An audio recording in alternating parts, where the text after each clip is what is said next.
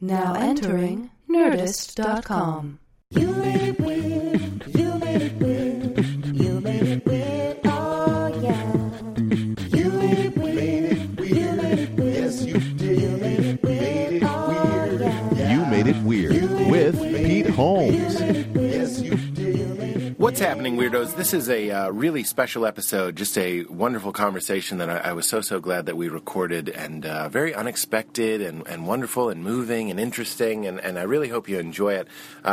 Science Mike is a friend of Rob Bell, so people that like Rob Bell will probably like what we got going on here, but I also think everybody will like this guy's story, just a perspective that I haven't ever heard, and a very personal and interesting tale that I'm not going to waste your time with this intro explaining anymore. I will say at the beginning of the podcast, we talk a lot about just kind of gray matter, the breakdown of the human brain, and then you'll see about 10-15 minutes in, it shifts into a completely different type of conversation. So if at the beginning you're kind of thinking, what's going on? I don't want to listen to discussions on how the brain works. Stick with it. It becomes a classic You Made It Weird episode, if I do say so myself. Science Mike was just wonderful and so open. So get into it. Enjoy. Come to a Pete Holmes show taping, too, if you're going to be in the L.A. area. We have a couple, like a month left of taping, so come. PeteHolmes.com/tickets for free tickets. Please come. If you can. Fans of the podcast, Weirdos are the best audience members, so it means a lot if you can make it. And we have a new sponsor for this episode. It is the novel Dark Eden. It is published in the UK to tremendous acclaim, and it's the winner of the Arthur C. Clarke Award. Chris Beckett has written a wonderful novel called Dark Eden. It's an ambitious and touching exploration of myth and tradition, and an incredible illustration of the literary potential of science fiction. So if you're looking for a new book, check it out. It is set against the backdrop of a sinisterly beautiful alien world. It's an extraordinary novel and an engrossing anthropological and sociological thought experiment. That sounds interesting, right? Get into it. It's a brilliant feat of science fiction world building. Check it out. Chris Beckett's Dark Eden is our sponsor. If you're looking for a new book, if you like science fiction, I recommend this book. Get it. Now, please enjoy Science Mike. PeteHolmes.com for anything Pete Holmes Show related. And in the meantime, please enjoy this always free and always fun podcast. Yeah. See, the interesting thing to me is when there's another person in the room, which is totally your call. Yeah. Are you trying to figure out which one's right and which one's left? Yes. It's impossible. What's your trick, Katie? Right is right. Right is usually red. Red is right. Yeah. Red is right. Red is right. That's one of my earliest memories, was being in preschool. This picture of lungs. You know what I mean? And it was trying to show kids what it was like. This is your esophagus, and that's where food goes down, mm-hmm. and this is where air goes into your lungs. And there was something like the lesson was like, you want food to go into your stomach, not into your lungs, and that's what choking is. And then the drawing was red, and they were like, and I was like, it shouldn't go in there. And they were like, Peter, how do you know that? And I was like, 'cause it's red.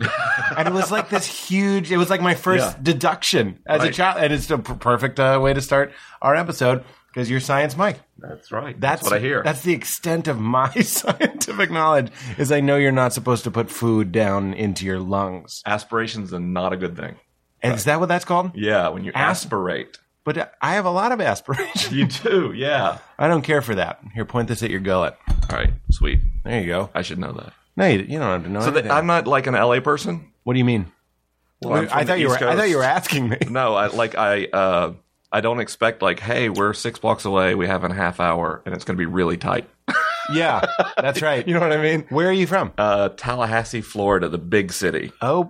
Yeah, huge town. We have, like, literally, like, buildings taller than trees. Oh, wow. Yeah, they've several. Exceeded the height of the trees. Several. You fly over Tallahassee, and you just see the tops of oak trees and pine trees. And, like, the capital. That's not the kind of tree. I was picturing palm trees. It's not that kind of Florida. No, the Tallahassee is... Is it northern? Way northern. Oh, you're like in this. You're so north, you're south. Yes. Yeah. That's the accent, too. Absolutely right. I hear that's pardon me, I hear that's not that great of a place. You hear that a lot. Yeah. What a weird place to start. I'm so sorry. No, all the time. I actually love it more than anywhere. Oh, you do? I travel all the time, and the more places I go, the more I like going back to Tallahassee, if you can believe that. No, why? Yeah. Tell me why. Well, I'm very interested. I have... You love Hooters. We do have one. Of course you do. It's actually when you have your life is centered around family. Okay, they have that in and Utah. parenting. And they have do. skiing. They do. But It's about people. it's about people. It's about like just the kind of community you're in. It's about so Tallahassee's kind of wild because you're 45 minutes from the beach, Yeah. but you're in the red clay hills of Georgia, right? So people who are into like ecological sorts of things, hiking, ecotourism, those sorts of things. It's like a great area.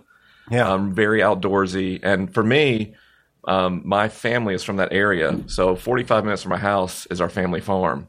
So I can just like, if I want You to have get a away, family we have farm? a family farm. Okay, So- now you're winning me over. I yeah, get so that. I like to like go out somewhere that you can walk for miles and stay on your land. Yeah. And there's just a thing that's not possible in like L.A. or New York. right? Absolutely not. That's not possible in a lot of... Right, right. a lot of So most of it's the a country. multi-generational sort of grounding thing. So I love to travel. I love to meet people, and I go around. I do talks and stuff. But at the end, like, I just love to get back home and watch Frozen with my kids. You know? You have kids too? Oh yeah, 6 and 9. Oh, I thought you were saying 6 kids. No. 6 and 9 2 girls, kids. 6 and 9. Ooh, that'd be a good place And- for us to start because brain stuff. Yes. Ooh, I bet you'd have something for this. I'm about to tell you something. Okay. And you're going to love it. Okay. That's my prediction. Is that people that listen to this podcast are about to roll their eyes, but I had a small car accident. But what it drew attention to was how my brain was working. Yeah. And that mistake that my brain just made when I said, "Do you have kids?" Yeah. And you said, "Yes, 6 to 9." Right?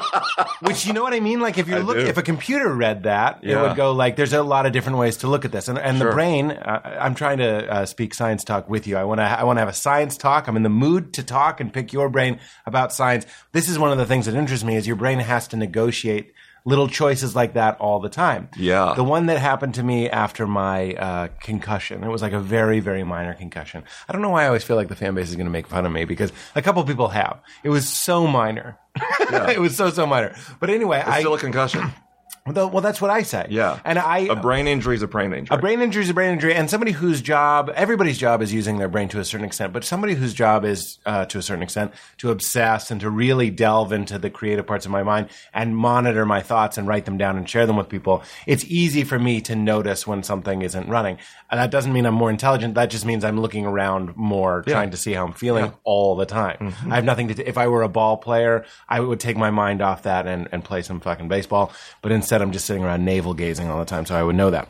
So anyway, I remember seeing the sign, and now I'm going to throw it to you, is the idea that I saw the sign that said, open house, units available, 12 to 4, right? And of course, when I say that to you, you know, because neither of us have recently had a concussion, that means 12 noon to 4 p.m. But it just said 12 to 4. Right. And I've said this on the show before, but I saw it and I went, shouldn't that be between 4 and 12 units? They're telling me how many units I was just confused. Right. But really, Right. my brain just read it literally. Do you have any kids? Yes. 6 and 9 with Yes. different wives. That's Yes. one way to interpret that. Yes. Isn't that wild? It is wild. And that's your temporal lobe.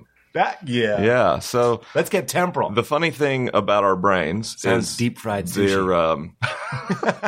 I also have to warn you. This is a serious problem. What is? I laugh easily, and you're a comedian. Oh, so I there's a won't very real anxiety No, I have. please. This will be 90 minutes of me belly laughing. What if it's just not funny at all? Like you're like, I gotta warn you, I laugh, I'm an easy laugh, and then it's just the most stoic. Crickets. Yeah, nothing. And I'm trying really hard. Don't worry about it. I've said before, this show stopped trying to be funny a long time ago. We're just, see, I met you at Rob's house. Yeah. Yeah. And there's Rob Bell who's on the show, and we just started hitting it off. And I was like, this is a conversation I want to have. And I was like, I like having like interesting conversations on mic, so we can have them forever and share Yes. them with other people. Yes. And that now you're brought up to speed. That's the first and only time I've met you. Yeah. And now here we are. But I want to talk about brain stuff. I want to So, talk about whatever you want to talk They about. can't see it that I have a brain. You brought a brain. But I brought a brain. So you have two- And you have so two brains. there's a funny thing about a brain. You can think of it as sort of like urban development. Okay. Like as cities grow, then grow up, or then grow out, or both. Uh-huh. Right? And so Like that's sort of- Tallahassee. yeah, Tallahassee grew out a little. Yeah. It's Tallahassee is like Someone. like a really primitive vertebrate, like a lizard. You know what I mean? Okay. Like it's a small You live in a lizard. Or like a human brain. Yep. You're talking about like to give some sense of scale from a lizard to a human would be like Tallahassee to, I don't know, what's that planet city in Star Wars? Oh, that's funny because I was going to fictional cities too. yeah, because there no isn't a real city one. would not be remotely big enough. It needs to be fake, almost like Gotham. Yeah. Like growing out and So up the way and our everywhere. brains work, and this brain cuts into pieces. You just broke the brain. Yeah. Way at the end of your spinal column is like a primitive brain. It's a reptile brain. And that's, people call it the crocodilian brain. And Yes. then from there, we sort of grow out into a limbic system. Yes. Right? And your limbic system is like a rat brain. And it's where like fear and anger and aggression come from. That's the first thing my spine goes into is all that bad stuff. Yeah, exactly. Which is why we humans, when stuff goes bad, fear and anger are our winning emotions. Like if you're happy Yep. and someone swings an axe at you, Fear anger wins. trumps. Yeah. Or Yeah, fear, yeah. I'm either going to punch this guy Yeah. or run away. Yeah. And that's necessary for I just survival. get afraid and let the axe hit me. And what's also Please funny- get in here. Hello, David. Have a seat. We were discussing if you want to be on mic or not. You can have this I'd mic. love to be, wherever you want, but I do want to present the skinny cow. That's true. That's You brought me important. skinny cow ice did bring cream you skinny sandwiches. That is so sweet. Now, this will blow your mind also if you hadn't had these. Let's get high. We're gonna eat Airheads. Extreme sweet sour don't minimize candy. them by being just. This is some real garbage. You guys are fathers. You're not supposed to have this stuff. But we're away from the children. And you're doing the most childish stuff as well. Well, here, put that there because I'm not going to eat on mic because people always complain about that. But you, please, get So- into it. We have this reptile brain. Yeah, into a rat we're brain. talking about how the So back to more important And things. in the sort of limbic system in this rat brain is your thalamus. yep. Your thalamus is responsible for your sense of self. So everything you learn about the world Is that where the filtered. pineal gland is? Well, the pituitary's right there. Yeah. So But I want the pineal gland. there's a lot of stuff in the brain. Okay, but that's not where that is. I thought that's where we got all that. Sense of self is different from The the. thalamus itself, Yes. is large. It's sort of a walnut in the middle of the brain, like Yep. about walnut size. This is half of the thalamus, right? Okay. So this sort of is responsible for your sense of self, and you notice your spinal column connects here. So everything you think about in the world has to pass through your identity. Oh, weird. Yeah, like That's- everything literally gets neurologically filtered through who you understand Think I yourself am. to be. My ego? Yes, that's sort of the seat of it. Now, so the funny thing about the brain is you can't really say this part of the brain does this. You can say this part of the brain coordinates this activity.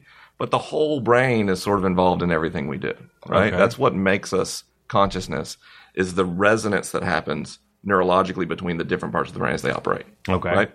So anyway, and we sort of, as evolution happens, we went from this like reptilian thing to this mammalian thing all the way out here until you get like the anterior cingulate cortex, which is a little forward in the brain. That's where love and compassion and empathy come from. So you're saying a rat can't feel love and empathy and compassion? Well, this is still a little, we're getting a little more complex. We're getting dogs, cats, but rats don't have anywhere near the development for warm emotions that a little bit more neurologically sophisticated animals do.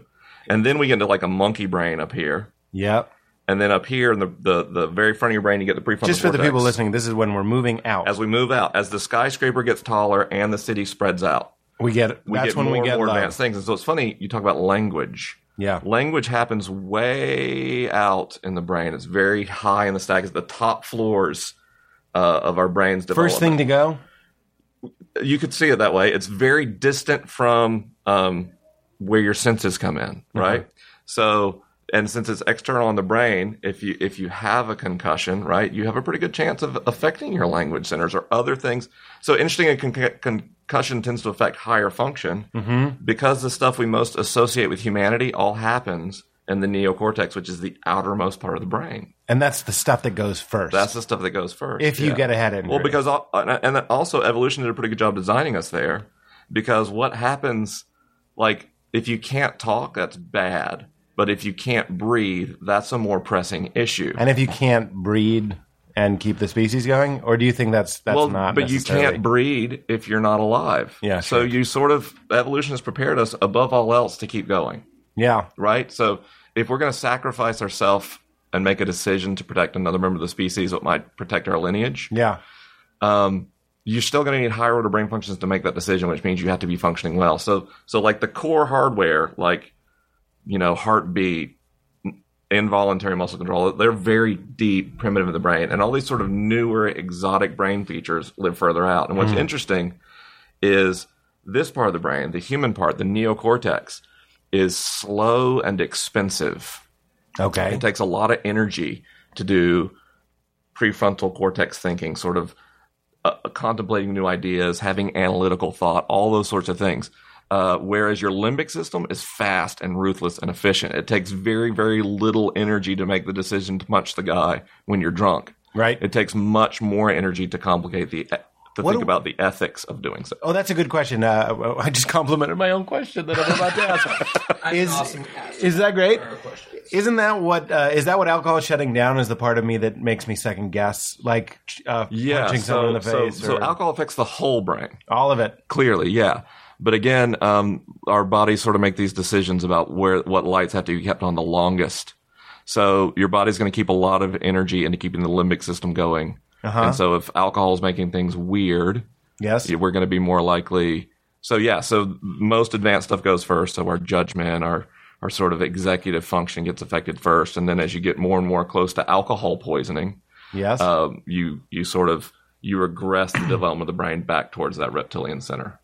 Interesting. Totally wild. But what does it mean that this guy in the middle, the tiny part that's the rat brain, that is who we are, the thalamus? The thalamus, yeah. The thalamus. That means that's who we are, but who I am, I associate so much with the outer parts of the city, meaning my intelligence and my language. Absolutely. But you're saying the brain doesn't identify that as who I am. What is in the thalamus? I am this shape. I am this. The thalamus is responsible for your core sense of identity. You broke the brain. I had a little trouble putting my brain back together. That never happens. If this was on the TV show, a lot of laughs over the brain. People seeing the brain being broken. We got ice cream melting. Eat one of the sandwiches. That's important. That's your job. That's what you're up to. So, so it's the deeper you go, the more vital. But so every animal, every vertebrate has some understanding that it's a thing.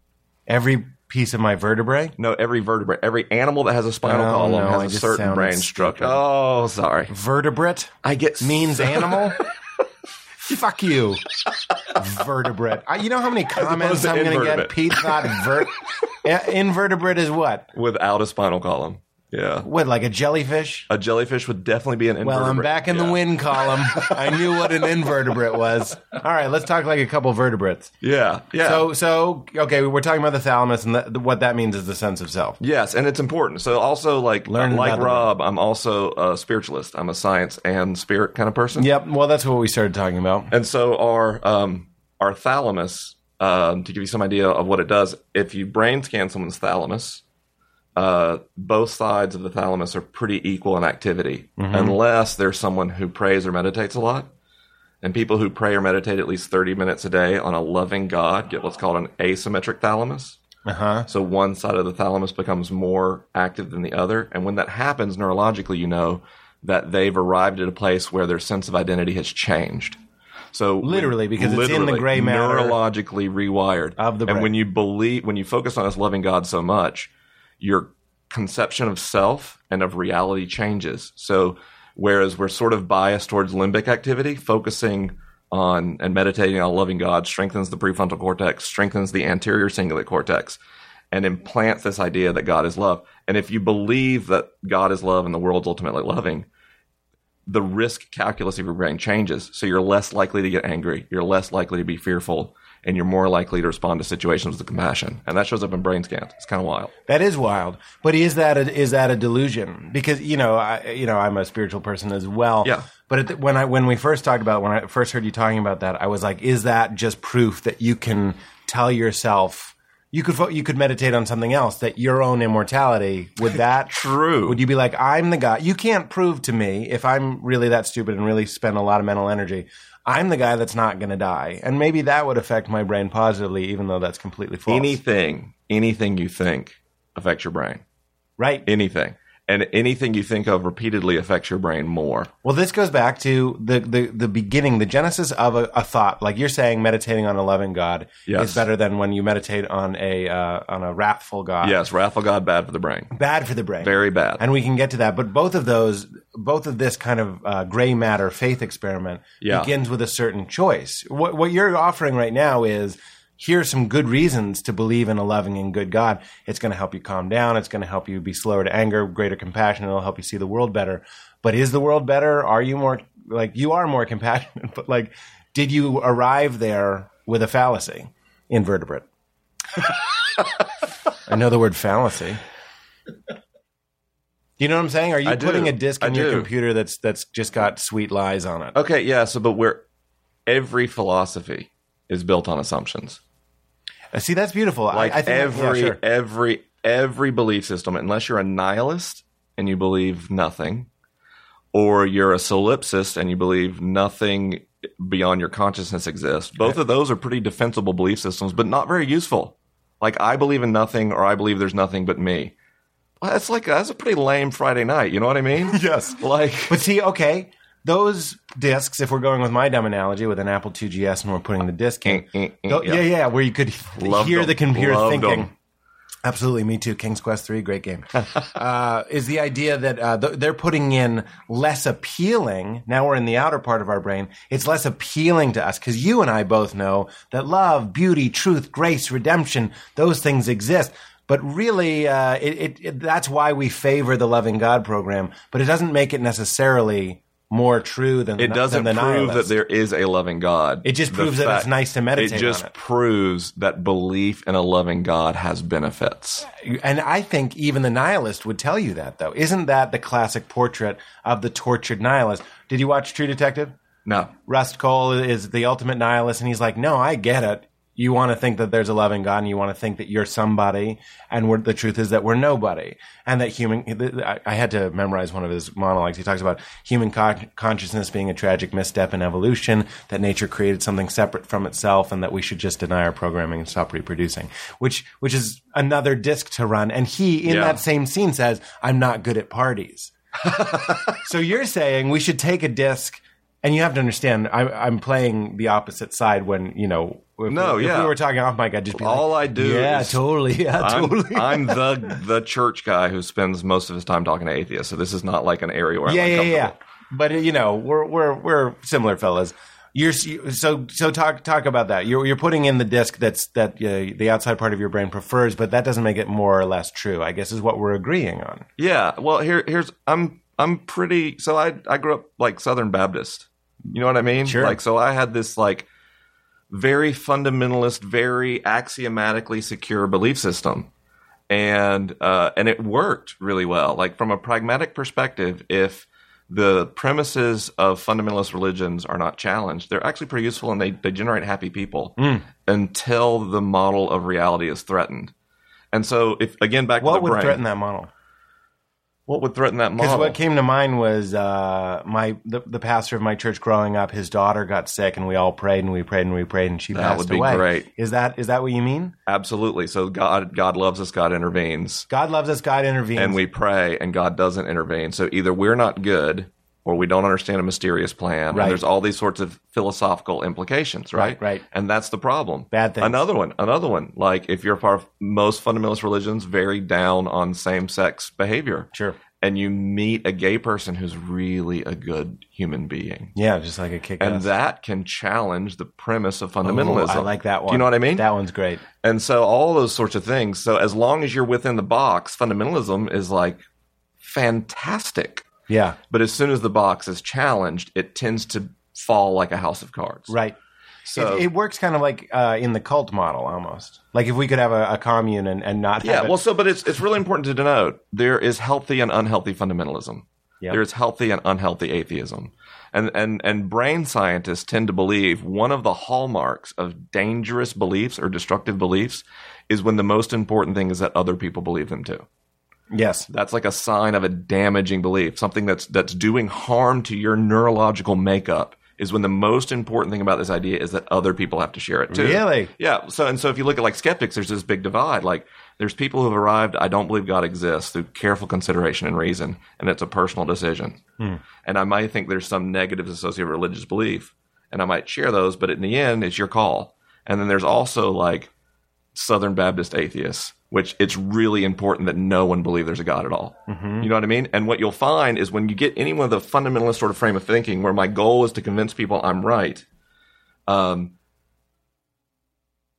those people tend to forget that their beliefs are formed by social identity. And they even so when you're a skeptic who's kind of fundamentalist, you start ignoring evidence that might undermine your position. Okay. You know what I mean? And the thing is, we're biased toward social identity. We're biased toward limbic belief. Most people have a natural inclination to do that. When a thought's new and it's existing in your prefrontal cortex and you're considering it, that's one thing. But sooner or later, it migrates inward. It becomes a more permanent part of your thinking, and you stop checking your assumptions. And so in a religious context, an assumption might look like people who don't believe like me go to hell. In a secular context, a belief like that might look like religion ruins everything and is always bad. And neither of those assumptions really have a lot of data or evidence to support them, but they're both very popular because they offer certainty, and human brains are biased toward certainty. Right. We like a nice black and white answer. The guy who says he knows, we just listen to the most. A good alpha guy. Yeah, absolutely. Yeah. Well, to that, sometimes that comes up, the idea that religion isn't that harmful. And I've had some actually really wonderfully worded emails sent to me where we see the Middle Eastern example of the gay kid that was, beaten to death and everybody. And that's awful. And that's all. Of course, you know that. Yeah. I didn't think you were going to be like, that's my favorite thing. Like, that would be fucking insane. But that is awful. But you're saying that even that evidence doesn't necessarily take down the whole structure, even though it's very pleasant. It doesn't at all. I'm black and white too. I delight sometimes in I've dabbled in atheism myself. I've grown up in you, and I know the pleasure that you're talking about growing up in a small church where it works. Yes. Even when our pastor's daughter did pass away, they persevered, and we still stayed in that bubble. We stayed in that bubble. I stayed in that bubble through college. Yeah. But so you're saying that it doesn't neither need to be brought down entirely. So we already know what dangerous beliefs are. And this comes from brain science. Dangerous beliefs. Beliefs. So religion goes bad. When it goes bad, it goes really bad. When children are beat or mutilated for religious reasons, let's go and call that bad. Yeah. When Christianity decides we need to convert people through Inquisition and Crusades, let's go and call that bad. But when Stalin decides to have an ethnic cleansing and he's a secularist, well, that wasn't driven by religion. So secularism, when it goes bad, it also goes really bad. So what's the common thread between the Crusades and Stalin? It's not religion. It's authoritarianism. Anytime the perseverance of an organization or idea subverts the well-being of humans, you have authoritarianism, and that's dangerous. And you can mix that cocktail with secularism, you can mix that cocktail with religion, and either way, it consistently results in poor results for civilization. Authoritarianism is bad. And what happens is religions are so often authoritarian that it's become conflated. But modern religions, especially in the West, are not very authoritarian. They're very personal. They're very experiential. And they actually tend to be quite gracious. They tend to emphasize the sort of feed my sheep to the least of these parts of their belief systems, unless they go into the promised land and kill all the other tribes, right? Yeah. And that's... You think that's the most churchin we have here? Yeah, absolutely. Most people, when you brain scan them, they show the God is loving understanding of reality. So... because Richard Dawkins and Christopher Hitchens did a great service to the church in that they spotlight the bad stuff, and most people don't want to be associated with those things. Most people are pretty reasonable, and so what you've seen in the West, in Europe, and now in America is secularism sorts of acts as this belt sander, and it sort of smooths the rough spots of faith and just leaves the things that are beneficial. So I actually think that's like this sort of dance between skeptics and true believers is really important and vital. Oh yeah. Cleaning the barnacles off the shark. But then because when you turn around, there's a couple claims that what you would call like new atheism or anti-theist makes, is one, belief in God is unreasonable, right? And 2 is that religion does more harm than good in society. And neither of those things really have a lot of data to support them. They have the same sort of rhetorical framework that Christian fundamentalists use to justify their beliefs, or Muslim fundamentalists use to justify their beliefs. It may sound good, you might paint a good picture, but when we actually look at research data, that's not the picture that emerges. It's funny because even as you're saying that, I'm realizing that my association with the church, even as somebody who came up with it and has some sympathy towards it, is more of a closed-minded, angry, destructive sort of gross thing. I don't necessarily see the love. I see the smile and the handshake and the guy that thinks it's bad that I say, whatever, motherfucker. Yeah, and the church earned that reputation. And that, a lot of my churching, but that's only my church. See, Right. The problem is, a lot of times, the more fervent people that I have that are fervently spiritual or fervently atheist, I think are going to be coming from some data for sure, but it's going to be a personal experience. Yes. Like even me, and an emotional personal experience. All my raging against the machine, I'm picturing specific faces. I don't know what churches are like around the country. I've listened to radio on the road and I get frightened by what I'm hearing. And I have that Fred Phelpsy sort of thing. Yes. Like he's really fucking Yes. things up for everybody. But where are you getting the idea? Is that your personal emotional experience that you go to churches and they're loving? Or are you saying we're actually going around and scanning brains? Okay. First of all, we're biased towards anecdote for proof, right? We believe like our personal experience describes the world. And that was a really reasonable assumption for tribal humans to make. Mm-hmm. Because our intuition, we've evolved to deal with things bigger than sand and smaller than mountains, and to deal with tribes up to about 150 individuals in size. Mm-hmm. And that's where our intuition comes from. And it's really great at that. Your intuition is great at keeping you from getting eaten by a tiger. Mm-hmm. You know what I mean?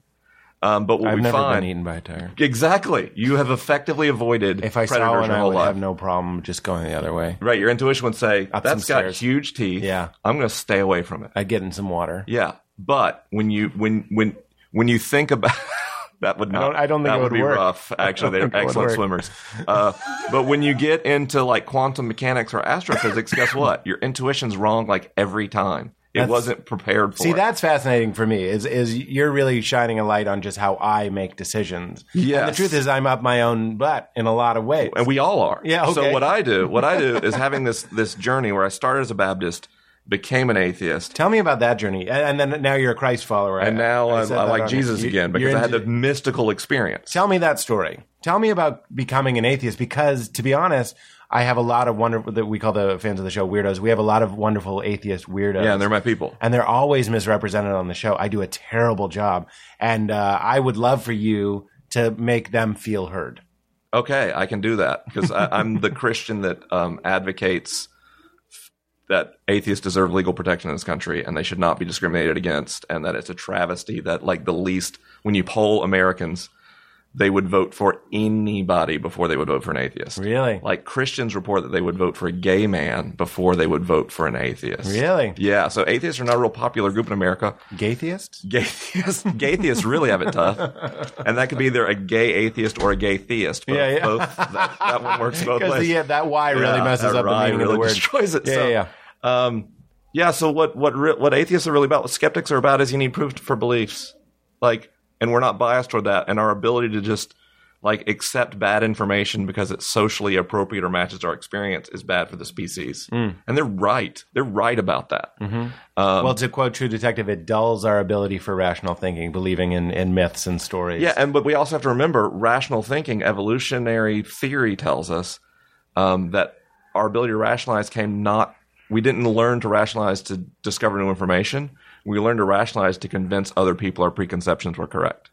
So even rational thinking is not all that rational. That's why the scientific method has so many checks and balances in it, because it's designed to eliminate I'm not human paying bias. you, by the way. This is free. Say what you were just saying. I made a joke and interrupted you. That's okay. So rational thinking is not that rational, and then say what you just said. Yeah, it's I don't Literally know. just 2 seconds ago. It's not that rational. It's just to convince It's other to people. convince other people of your preconceptions. Because that has a and the tribal scientific benefit. method has checks and balances to get rid of human bias. That's where it comes from. And that's what makes people left so cold about it. Yeah. There isn't a lot of warmth to science because it's saying like, Oh, but there is. oh, tell me. Oh, but see, that's the whole Well, thing. you have to. We'll get to the warmth of science. Tell the people. Let's make you a human Okay. because you're a robot. I am a bit of a robot. No, you're not a robot. I like talking to a robot, but I'm just saying the story. So you're growing up in northern Florida or Yep. southern Georgia. Yep. And you are Baptist is a son of a gun. 25 years old, deacon, Sunday school teacher, and play in the worship band. That's creeping me out so hard. Yeah, and when you're 25 and you're married with children and you're the youngest deacon in the church, guess what? I figured out life early. You sure I've did. already arrived. You kicked ass. I'm so certain I know everything. And then my dad, who I love, was a music minister, had an affair and left my mom Yeah. as an adult. Sorry to say, yeah, but I like the way that can kind of shake your It situation. can, and up. so, but I'm a fundamentalist evangelical. So I go, the answer to this problem's in the Bible. Yep. Piece of cake. So Yeah. I did what nerds do. I researched and I read the Bible 4 times cover to cover in a year. What? Yeah. Yeah, you can read the Bible pretty easily in 3 months if you're a reader. Numbers? Numbers is a great book. No, it's not. Yes. Well, you've It read is it, not you've read it 4 times. Judges? Agreed or disagreed. Judges is a great book. Judges? Yeah. No. Yeah, well, like we're gonna drive the tent pole through the guy's head. Come on. No. Like that's like 300. You know what I mean?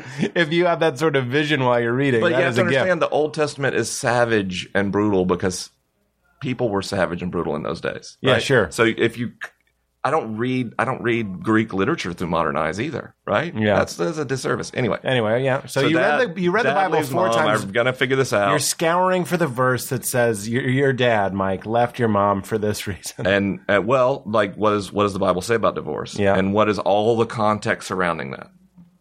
And but as a Baptist, the Bible is infallible and inerrant. It's perfect. It's God's word. It was dictated by God through people. Right. In a way that he doesn't do anymore. Right. Just conveniently, he stopped a few thousand years ago, but he gave these sheep herders his perfect word, and it still applies to that. And that's actually one of the things I love about our Latter-day Saint friends is they're like, no, God still does it. They're right over here. Every year. Yeah, he's yeah. still revising. Why not? He's on the red phone. I don't understand why it's a weird assumption of religion that people are like, God used to talk to us directly and now he no longer does. But again, it's very convenient. Most human beliefs are driven by what? Social identity. Uh-huh. So when you're with a bunch of people and they all say that's reasonable, of course humans go, yeah, that's reasonable. Everybody I know that I respect believes it, so it's right. That's fucking right. So good. So So good. So I read the Bible and it doesn't match because I've always been a science guy. Yep. And I had sort of come to this piece where, okay, so obviously some of this is metaphorical. Like this isn't actually a day. But wait, in Genesis 1, it's telling me that trees were made before stars. There's no way. And then in Genesis 2, it lists the creation story again, only now it happens in a different order. I'm glad that you know that. No one I ever talked to knows that. It's like one of my fun Bible I made an facts. Excel spreadsheet and I stopped when I got to 3,400 biblical contradictions. Really? Yeah. I know. 3,400 biblical Well, contradictions. then I was like, maybe I should Google this. And I found people had found all those and more, and my efforts were wasted. Well, so, but you did it yourself. But I have So you can also use Google Earth to see what the top of Mount Kilimanjaro looks like, but you climbed it yourself. That's true. Only, like the most boring mountain ever. It's really fascinating. The most boring biblical error mountains. So I started looking at biblical apologetics, which is like people who specialize in making the Bible make sense. Yep. And it didn't help. Their answers seem shallow. Sure. So you get the leaky bucket theory. People are like, this bucket leaks into this bucket, and that leaks into this bucket, and somehow we go back to our brains, and we're just making a choice to believe in because this that's simple, a better. Genesis goes like an apologist would say, like a fundamentalist apologist would say. Well, Genesis 1 is about the creation of everything. Genesis 2 is about how God populated the Garden of Eden. They're totally different accounts. I thought one includes the creation of man. It does. Yeah. Yeah, but man's like in the end. So basically their thing is chapter 2 is an exploded version of day 7. Can I just say, who cares? Who cares? Well, if you know what I mean? Like, if you think God dictated this book, But that's important. That's your real problem right Yeah. there. That's one of the things I bonded with Rob over was I was like, look, I can't have any conversation about any religion But millions of Americans believe this today. without being like, or it's just not true, or it's just a mistake, Right. or it's just bullshit. But that's what happened to me. okay. Hit That's it. where I went. Keep going, Mike. No, you just nailed it. Like, the book doesn't work. So around that time, a friend of mine had introduced me to the writings of Rob What does Bell. your wife think of this? She doesn't know. I didn't tell anybody. You didn't tell I it? was a freaking You in the closet? submarine closet atheist. I'm teaching Sunday school. I'm doing sermons. You kept- And I don't believe in God. No! Here's why. No, you have to. Like, you don't No, I show believe up. it. You don't show up at church and go, hey, guys, Yeah. I don't think God's real. Yeah. Like, Whoops. meltdown. Well, that's the burden of the pastor or the deacon in your case. Yeah. It's like you have to. Well, it's here's your the other job. thing. I never believed religion was bad. It might be wrong, but I just saw, I saw people in my church give up very difficult addictions because they believed this story. And I saw people heal marriages that were doomed because of this story and this exact understanding of Scripture. Yep. So I said, if I come in and I'm so respected in this church and I go, I don't know, like, A, what if I'm wrong? What if this is a phase? And B, even if I'm right, this is only going to create destruction. And by the way, that church, which I still love, and there's great people there, I grievously wounded it going through this process. Like, I hurt a lot of people. You know what I mean? Yeah. Like people coming to me just like tears in their eyes. You know what I mean? When you came out. Well, I didn't come out till I was back, but when I came back, I was this new progressive mystic believer who loved Jesus, and that was almost worse. It's like, you should know better. That's what I say on this show all the time when we talk about my beliefs. I go, I'm saying things that would make 2001 Pete throw up in his mouth. Right. He would. Right. He would rather I completely walk away from the faith than be like, I'm into Christ consciousness. Like he would be like, Yes. fuck you, we don't want And you. right, so all these people that I used to go to church with, who, many of them are still friends, but like, they can't talk to me without saying, "Listen, I love you, and I value our friendship, but it's important you know I disagree with literally everything you say ever." Really? Yeah. Oh So, my gosh. So yeah. you severed some ties. You lost some I stuff. fought hard to keep them, but eventually it didn't work. Take me more. The atheism stuff lights me up. So it's not just the biblical inerrancy. No, because you so could've- I was reading Rob stuff at the recommendation of a friend. But that's what brought you back. no. What? This is on the way out. So I was this certain Our as a friend Rob fundamentalist. continued to push you away. I was this level of certainty at a fundamentalist, and the Bible stopped working, and Yep. I read apologetics, it didn't work. And a friend of mine was like, "No, dude, just read Rob Bell and Donald Miller." Yep. And I read Bootleg Jazz and Velvet Elvis, and they have a completely different approach to Scripture, where it's the importance is this narrative and this story and how it affects us. And I was like, this solves all my problems. Yes. So I went from being like a really certain fundamentalist to an insanely certain progressive Christian Yeah. in like 30 minutes. So I was like, I only thought I had life figured out. Now I've really, Now you really got life because you're figured out. trans-rational So now. right. Yeah. I'm all trans. So a Because buddy of that'll mine- save you too. a You'll buddy go- of mine yeah. says, like, he's an atheist, and he says, here's the deal. You think Rob Bell's great. Fantastic. I'll read Velvet Elvis if you'll read The God Delusion. Boom. And I'm thinking, I know all about science. I'm smart. And I get this story. So I'm in. I have nothing to fear from The God Delusion. And I started reading The God Delusion, and it was like if I just said, hey, Mike Tyson, let's joust. No. It kicked my ass You shut your mouth. all over the world. And so I was like, well, there, some things I couldn't buy into, but other criticisms were fantastic and Yeah. well thought out. Can you tell me one that really knocked your sock? I haven't read it, and you know why? That's because I like the disc that I have in my drive. Everybody Yes. that listens to this show knows that I haven't like read my The God beliefs. Delusion in a while, so let me think about the table of contents for a second. I have it on my Kindle, just haven't read it. I can't do it. I can't do it. I'm an East Coaster, and it's like 4 a.m. Oh my God. Yeah. You're in a weird time zone right now. But there were great arguments about why it's completely unreasonable to believe in God because there's no evidence at all. Period. Okay. That's the big basic. bunch. Like that one got me. Yeah. The religion's harmful. I'd go, no, this is wrong. This Yeah. is wrong. This is poorly supported. But there's no evidence whatsoever to support the belief in a biblical theistic God. Yep. Boy, it was tight. So then I read Hitchin stuff, and then I read Daniel Dennett, and then and then I just kept reading all these skeptics, and more and more and more. I was like, God, these guys are smart. Yes. And when I started dwelling with its ideas, I felt like I got smarter because science made more sense. Mm-hmm. I didn't struggle with astrophysics the way I used to because, the whole Big Bang thing, that just adds up. Mm-hmm. So Because you used to be I was no longer filtering all my identity through biblical literalism. You were a biblical Literalist. creationalist. Yes, absolutely. And a literalist just for all of it. The whole thing. 7 front days. to back. Seven. Six- Yom. The Hebrew word is yom, which can mean either a day or a period of time. So I assumed it was 7 epochs, so sort of eras that might have been billions of years. Oh, But I've never heard that. yeah, that's not that obscure. Anytime there's lots of old Earth creationists, there's lots of theistic evolutionists. All belief systems are more diverse than anybody gives them credit for. Yeah, sure. Do they teach that if you go to the Creationist Museum, though? They're saying days. Those are all young Earth, 6th day, Yeah. 7th he rested. Yeah. Yeah, Creation Museum. You weren't doing that. Well, I was as a kid. But I knew enough about science, I couldn't hang on to that. But I made this sort of uneasy truce. But now, I'm praying to God every day. God, I love you. This stuff does not make sense. Okay. Yeah. I'm being Mike. Yeah. I'm being God. Well, yeah, but that's the other thing. I first kind of had the Jesus experience when I was like 7. Yeah. And I'd always had like a sense that God was with me wherever I went. You know what I mean? Just a feeling. Yeah. No, I'd get answers from God. Like I would pray and I'd hear back. What do you mean? Like something very clearly beyond my own consciousness would respond. Now, Tanya Lerman is an anthropologist. She wrote a book called When God Talks Back, Understanding Evangelical America's Relationship with Spirituality, something like that. Really catchy title, but a great book.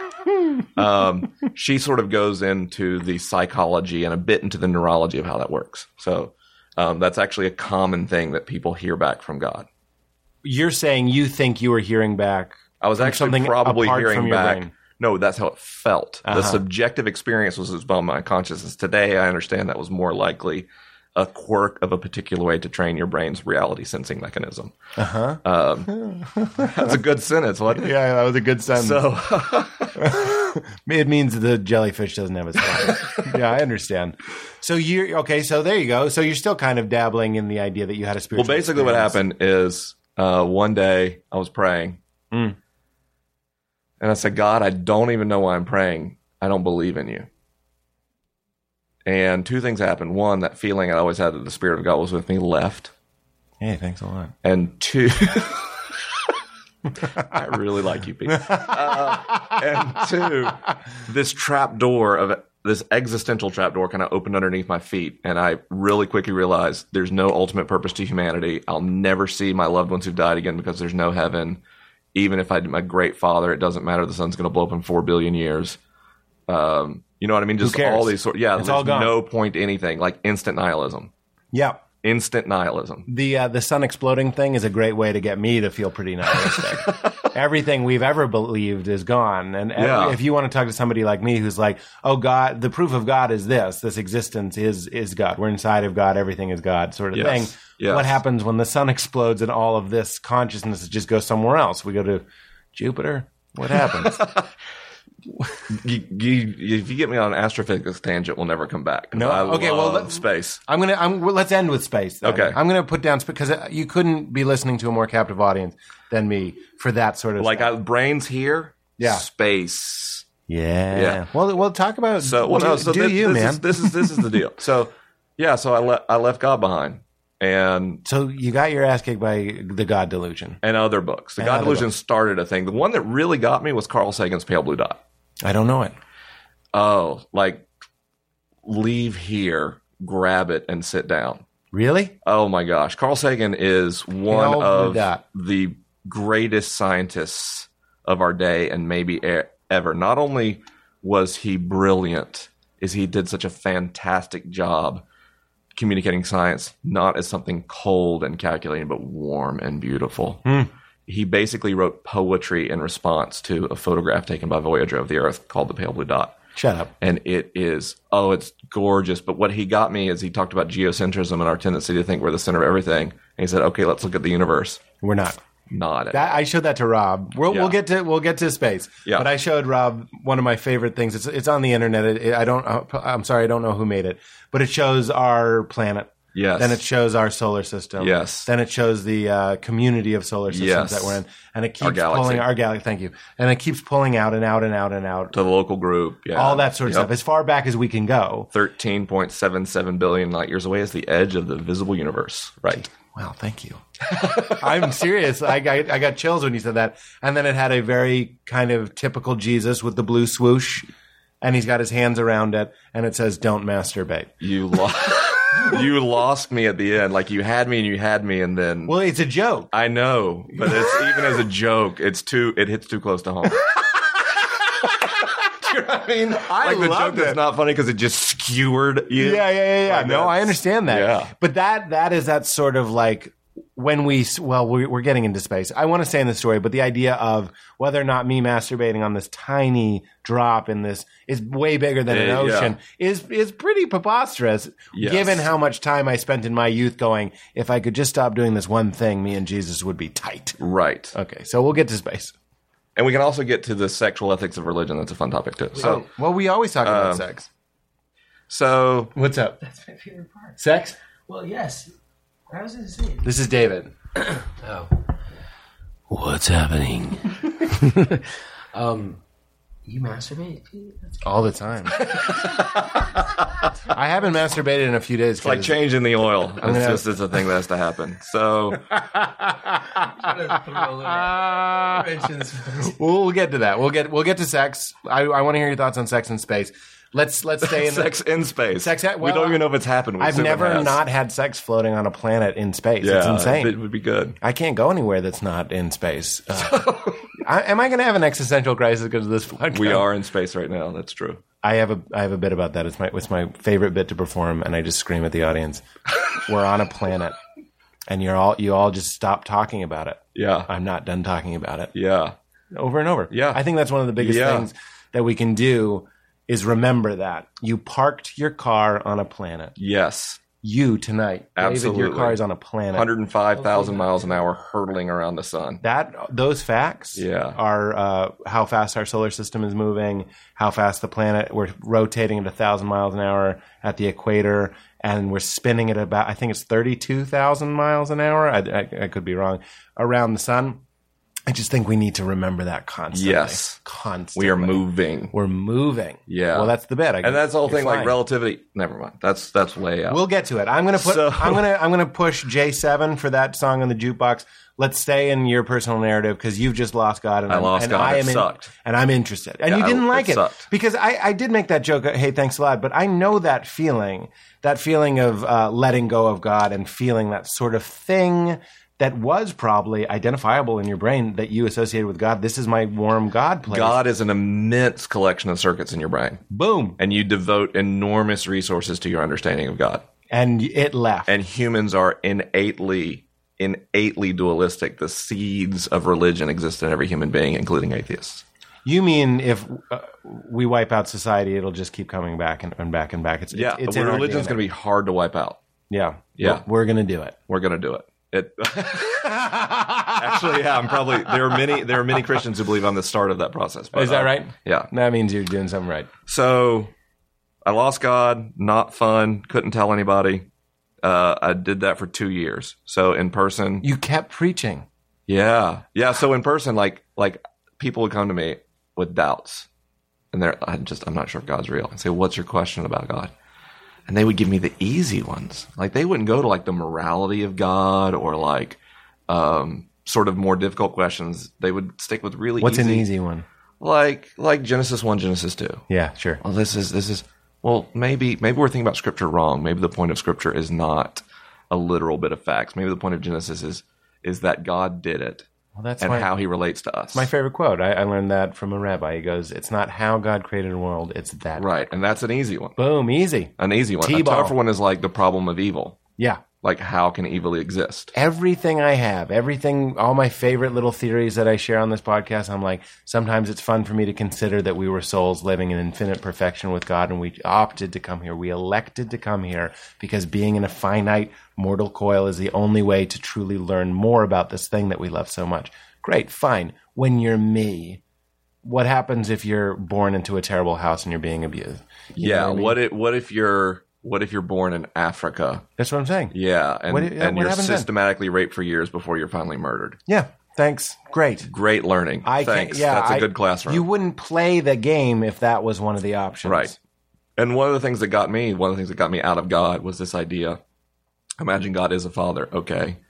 You have kids. One of your kids is beating the other kid to the death. Mm-hmm. Like, and you're not going to intervene because of free will? Yeah. You'd go to prison.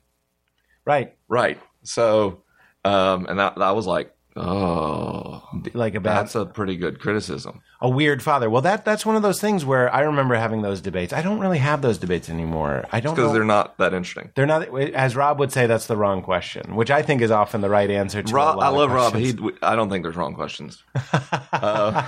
What I think when he says that to me, he means we'll talk about it. That's the wrong question to get to an interesting place in life. Maybe. Yeah. So I'm totally on board in that context. Yeah, I think that's what he means, because Yes. he'll indulge me with any question. But Yeah. when you get Well, to, that's what Rob does. when you get to the problem of pain, you're gonna. I forget what I was gonna say, but you're kind of screwed. You're gonna get in trouble. Yeah. Oh, I remember what it was. It was that like either God isn't all powerful, or he is and he doesn't care. He's either all powerful or not benevolent. Yeah. That's your two options. Yeah. There you go. Ooh, so either way, he's not the God we think of. He's not so great. Yeah. That God, not so great. So where Not I'm so at, great. I'm giving great Sunday school lessons because you learn a lot about the Bible disproving it, Yep. and you learn a lot about history, and your people are like, man, you're on a roll. The Spirit's really within you, and you're like, the Spirit's not within me. Oh my God, I felt it. But then on the other hand, you're on Reddit counseling other people leaving the faith, saying it's going to be okay. as gonna be as with an atheist. but like under the guise of another name. Oh yeah. school, Well, I had like a card deck full of Reddit accounts. Like there was, So you were never funny. tracing that back Some to me. people are hiding pornography from their wives. You're hiding atheist Mike. That's it. That is so But there's fucking great. shame. So interesting. No, okay, but if you're raised evangelical, Yes. God is love. People who don't have God don't actually know love. So I know if I tell her, she's going to believe I don't love her. Well, It's the inescapable conclusion. I've never of heard that. fundamentalist You just made evangelicalism. me an atheist with that. I was like, You haven't spent enough time in the Southeast, so yeah, that's so the Bible condescending. Belt's different. Yeah, To say that somebody doesn't know yeah, that. yeah, but it's all building a hedge, right? This is a dangerous line of thought, so let's put up really big warning signs to try to go down here. Yeah. But here you are, But my digging wife under the wall. knows me, and eventually it took a couple years, but she's like, something is up with you. Are you wearing black lipstick? So she like needled me just over and over one night on our couch and was like, "What's going on with you? Nothing. What's going on with you? Nothing. What's going on with you? Nothing." You want to tell her? I don't, because I'm. Here's the thing. Who are you, Tony Soprano? You're out whacking people and you come home and eat ice cream on the couch? Well, because all I can see is the fallout in her own life. Because if she learns the seeds of my doubt, it's going to make her doubt too. You think so? Oh, yeah. You're not afraid she's going to leave you or not love you? I was also afraid of that, but I Okay. was more afraid of the loss of God in her life.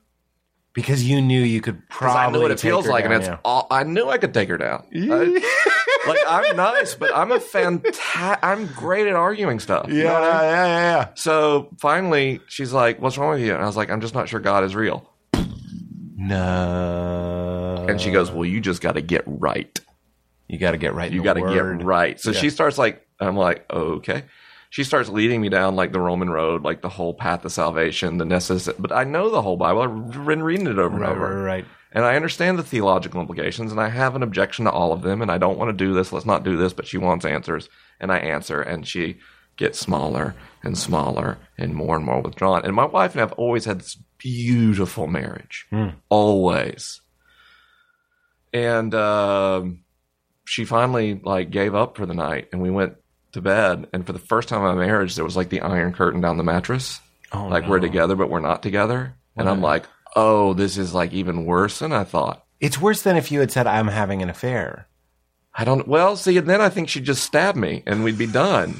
This is worse. You know, this is worse. Because this is a stalemate. yeah, it's a And she's going to stalemate. pray for you And now. she's going to pray not gonna for me now. stab And you. she's not going to tell anybody because she realizes it would do our community. So now she's carrying this secret, but we're not together because I don't believe in she does.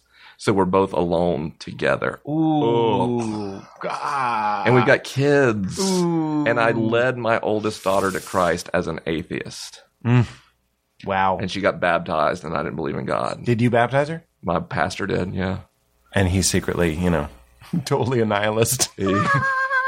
I don't think that guy's a nihilist. He's You're a good making me fella. wonder how many times I've heard a sermon just visiting a church from a pastor I get who contacted didn't believe. by hundreds of clergy who don't believe. You shut your mouth. Hundreds. This is a free podcast.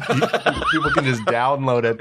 You're a man that gets contacted by hundreds of clergy. Once you come out, other people in the closet don't feel alone. I'm going to hit you with a torch.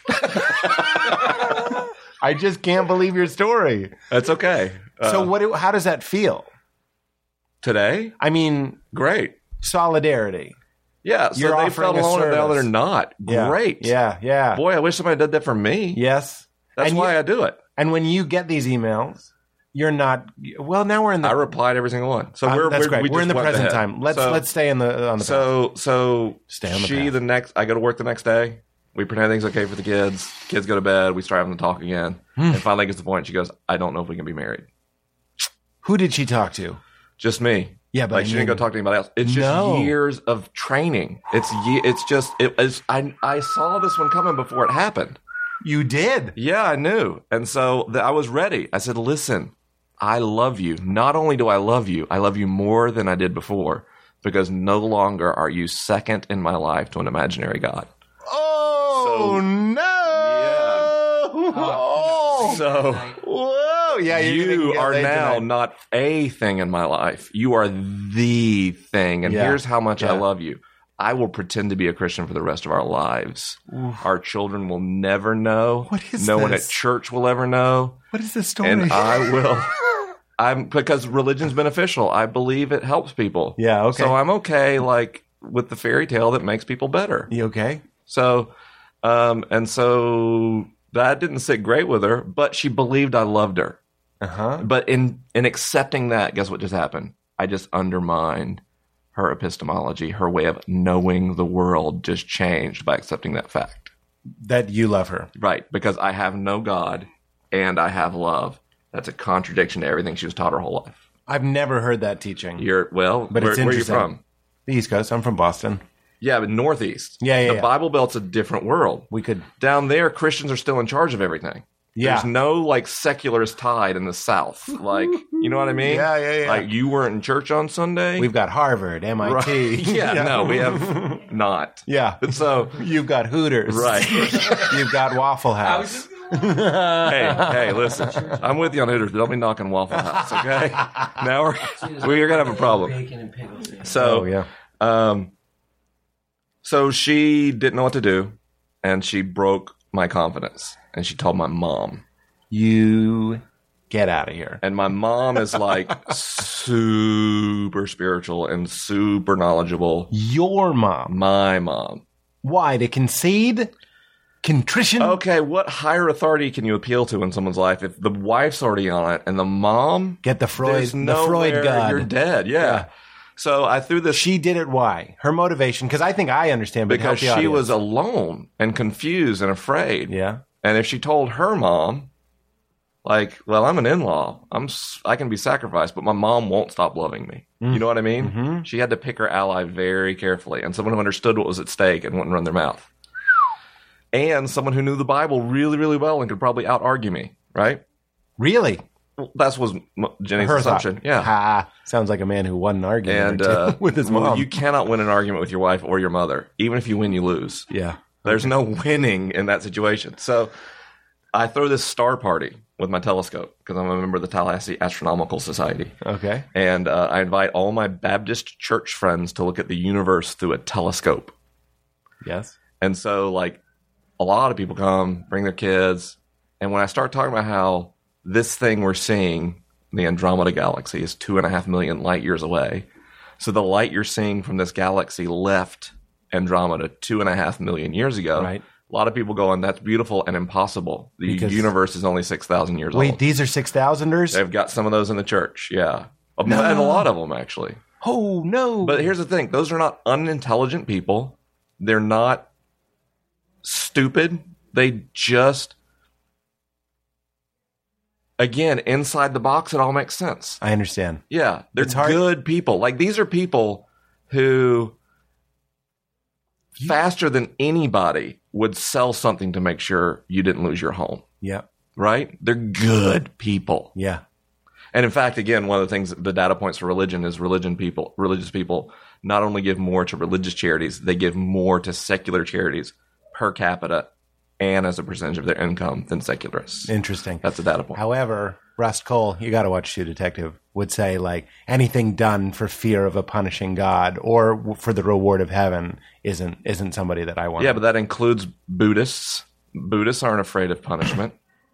No. And Yeah, progressive Christians who there you don't go. believe in hell. Okay. Still. You didn't mean Christians. You just mean I meant everybody. religious people. All of them. Yeah. Interesting. So, yeah. But those friends of yours that are selling their possessions to make sure you don't lose your house, But again, their ultimate belief. time cue. Okay, their ultimate belief in God is that his love trumps his justice. His mercy is more powerful than his anger. That's why Jesus. That's why Jesus. Right. That's the name of your next book. That's why Jesus. I explained the world to Jesus. So that's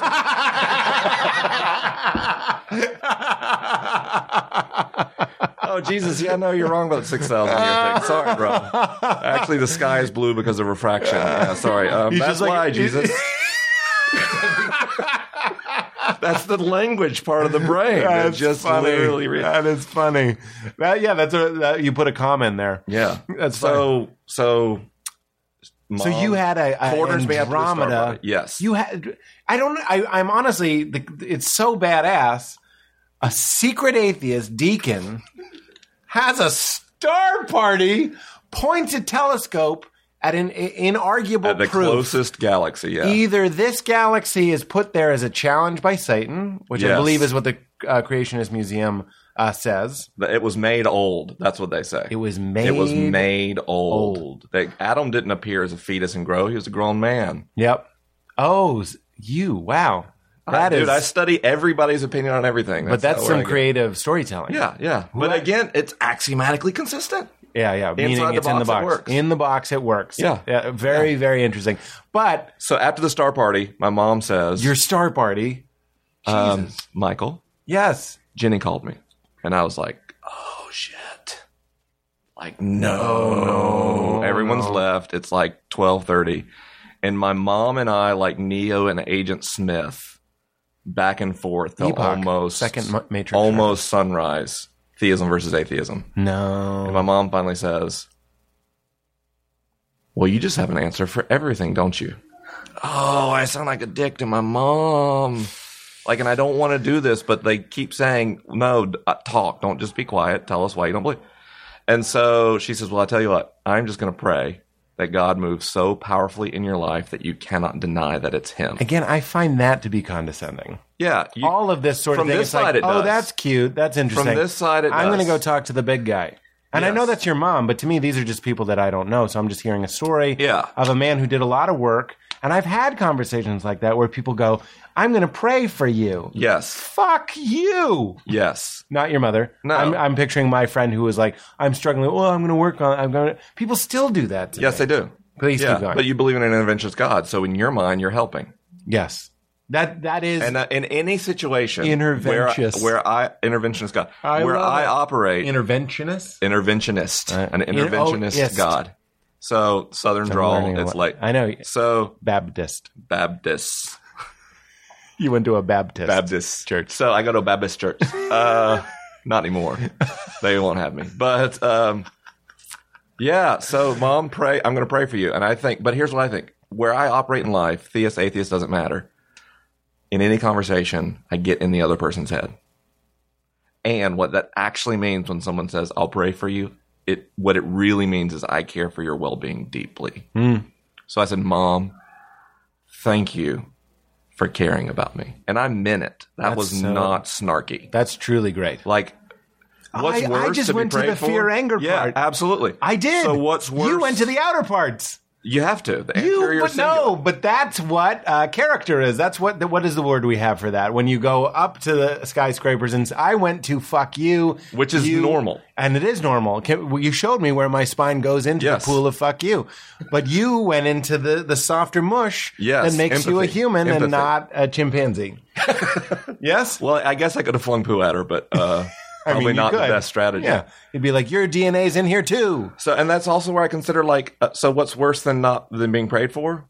Being forgotten. Yeah, there you go. You know what I mean? At least somebody's Being thinking ignored. of me. That's right. Yeah, there's somebody cares. Great. Yep. Nothing's going to happen, and my mom's going to be disappointed. But in the meantime, she loves her son, and I appreciate that. Yeah. Okay. And like 2 weeks later, my buddy emailed me and said, Rob Bell's having a conference for 50 people, and we'd like you to be one of them to go. To go Yeah. as an atheist.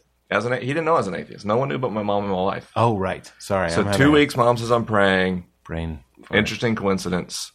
This author that almost saved my faith, I get a chance to meet him in person. And I don't believe in God, but I do believe that Rob is a fantastic communicator, and I work in advertising, and communication is an important part of my job. Yep. So I'll just go steal his methods. Yeah. Why not? Yeah. It's so funny that you say that. I love that. I've said this I've said everything I have to say on the show before. You're our 201st episode. So Fantastic. It's happened. I've said all of made it. it weird. Yeah, there you go.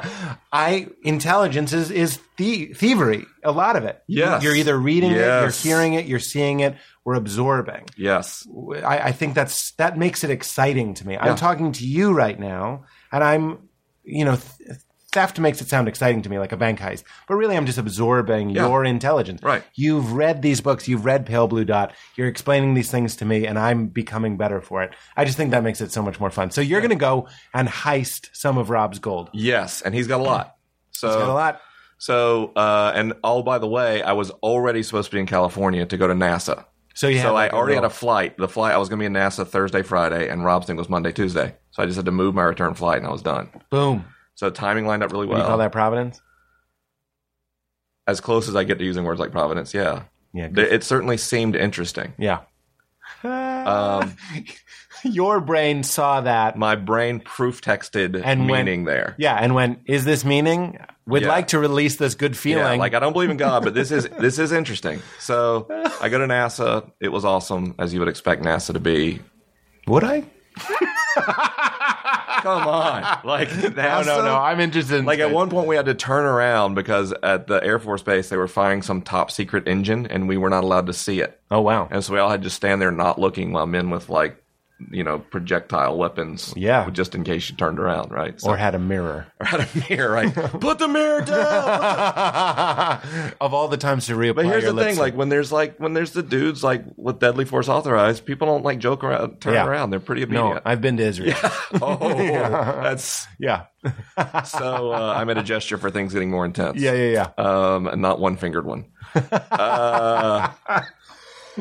So you get this invitation. There's a Yes. little. I'm going to use the word Providence because I like that sort of Yes. stuff. But that's my brain then releases a chemical cocktail that feels nice. I Yes, go, it look, the does. world has meaning, It does. and I'm going to allow You myself. just gave yourself some certainty. I just did it. Yep. I created dopamine. I don't know what I did. Cortisol. A whole cocktail. And it feels nice because I go, Not look, cortisol, though. Definitely not. look, not, what's cortisol? Stress. Yeah, Not- yeah, Lowered my cortisol. yeah. So you, why did I know that? And I still said it. Anyway, it's like I'm talking to a TED Talk. I'm having a conversation with a TED Talk. So I'm going to use Providence. You go, you've lost your faith. You have your showdown with your mother. It's Yes. a great story. Now you're going to meet one of my best friends, Yes. Rob Bell, Yes. who saved me twice. Yes. Tell me what happened. And so he talks about creativity, and it's fantastic. And he talks about spiral dynamics, and it's fantastic and compelling. Purple to red. And then he talks about atheism, and it's bleh. Oh, no. Because he doesn't describe atheism as I know it. He describes atheism as it's described in the church. Even Rob Bell, this amazing, smart, progressive man, to my ears, sounds like Jerry Falwell. Oh, really? Yeah, because he keeps saying these things about atheism that, as I know atheists, they're good people Yep. trying to live life. Yes. And help other people if they can. Just In like fact, Christians. To that, I've said another big. All my friends are atheists, except Rob. It was a big moment in my life. I went to a hotel and they had these unattended chips, and I've told this story before.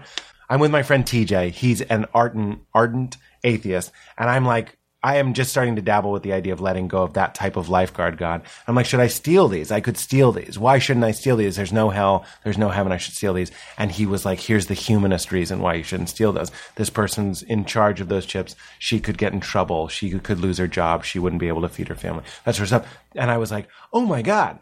I was Jerry Falwelling myself, going like, these atheists, these godless people Yeah. are just out stealing chips Yeah. whenever they can, which sounds crazy Atheists to are me. demonstrably more moral than believers. Hit it. So I had to like give the Christians their credit. At the time. But atheists are, they have lower divorce rates. They tend to come to their moral considerations through reason and not dogma. And so they stick to them more because they made a choice to Yeah. live this way. A code. So and I basically stood up and was like, Rob, I don't mean to In the prevail, but you're wrong about atheism. And I listed very politely, Southern, humorously, why I didn't understand. And I ended my sort of screed with, so tell me how any person who is reasonable and understands the universe, how could they possibly believe in any God? That was the last line. Fully expecting like time to get thrown out. Yeah. And instead he goes, thank you for sharing and being honest. I think we all needed to hear that. What? Not the Christian response. I mean, it's actually the Christian response, but not the one Yeah. I was expecting. Yeah. And then he goes on this whole thing of, listen, you're obviously a smart dude. You obviously understand a lot of science. And you're smart enough that you're used to dominating your experience by categorizing it. He said, but something in you transcends categorization. And I know that because you flew across the country to meet a pastor. Mm-hmm. So there's something in you still unresolved on this stuff. He said, so I'm going to tell you to take all the things you don't understand and put them in a bucket in your brain, and on that bucket write God. And if that's all you can do, if all you can do is surrender that there are things you don't know, that's enough because you already live a Jesus life. You told me that no one knows you're an atheist because you don't want to hurt people's faith. That's sacred. That's beautiful. So everyone in the church has told you it's all or nothing, and I'm telling you that's wrong. So Even in you're talking to me, and I think I've done a pretty decent job of unpacking my religious faith. As you're saying, it's sacred, it's beautiful. I'm like, or is it bullshit? You know what I mean? Because I still have those things firing, going, it's all or nothing. Right. You know what I mean? And Right. Rob, Right. who is really doing something beautiful, Yes. in seeing that sacred in you and seeing that loveliness in you, that's the gift. yeah. Right there. Yeah. Yeah. So let's take those things and put them in a So bucket. that's sort of all the latent God circuits that it's that dark for so long. It got a little bit of current, and for a moment, my entire reality went, and then it stopped. Who tells stories that have moments like that? Yeah, sort of the mashup of sacred and science makes people uncomfortable. But you just painted such a beautiful. No. I love that you know that moment and it lit up Yeah. and some juice got Yeah. in there again. All these circuits went, oh, whoa, this was good. Yeah, this used to be good. Yeah. But then, like, it didn't last.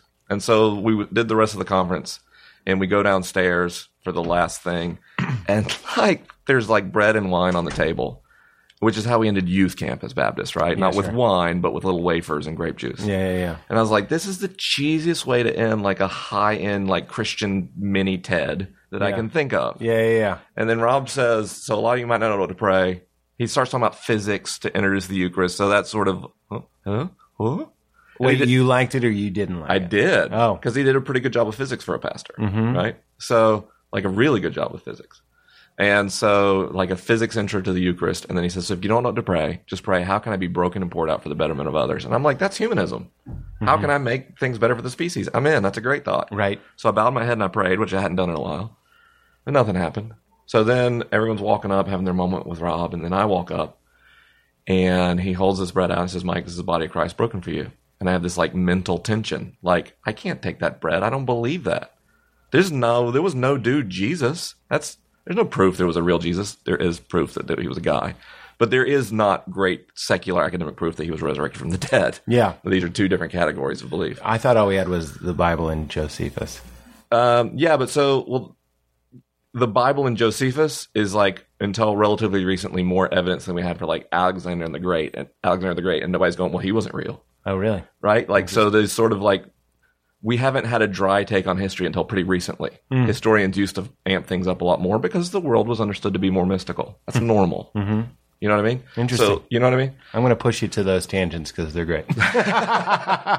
So, I'm like, I can't take this. And I have this little miniature eternity where it's like, I can't do this. And then I get a feeling that I used to have all the time that someone is with me. And I get a perception of a voice that is not in my consciousness. And it says, I was here when you were 8, and I'm here now. You see, because I was a nerdy kid, recess, run to the trees, don't get beat up, hide. And I hung out with Jesus for 25 minutes. That's who I talked to. Sounds insane, It sounds super insane. but I get it. But if you've ever been force-fed dog feces from a Ziploc bag, talking to Jesus is a better experience, I assure you. Yeah. Oh, God. I was a super nerdy kid.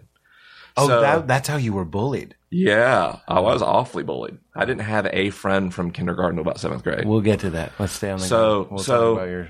That's terrible. It was not awesome. So, and then Jesus speaks to me, and I don't know what that means, but it is certainly a powerful experience. And so I take the bread from Rob, and I accept the idea that the body of Christ was broken for me, and he holds out the cup, the blood of Christ poured out for you, and I dipped it, and I bolted because I was weeping. And When was this? May 2012. Yeah, So I only know that because Rob told me recently. I'm not good with time. me neither. I exist I don't. outside Yeah, I of it. don't even know. That's happening now. Happened. Will happen. That's as granular as I get. There you go. Yeah, and so all this stuff stored So up. you run out weeping. Yeah, you get to the safety. I of go your to my car. hotel room, A hotel, even better for crying. but it's Pacific Edge Hotel. It's a surf hotel. There's a bed and a place for a surfboard. There's nothing. So I have this need to write. I don't know why. So I grab my journal, and I go find a table outside where the event was held, and I write this letter to God that I can't even read because I'm crying so much. And then this pastor friend of mine, Sarah, comes out. At the time, I didn't know who she was, but I do now. And she just like gave me a hug for like 10 minutes. And then This Sarah? another Nose ring.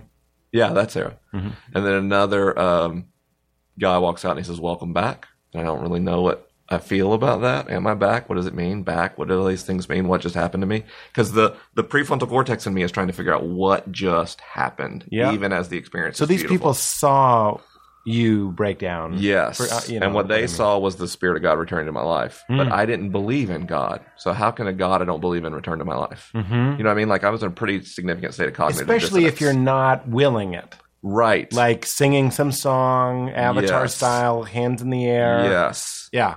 It just happens. What? Involuntary.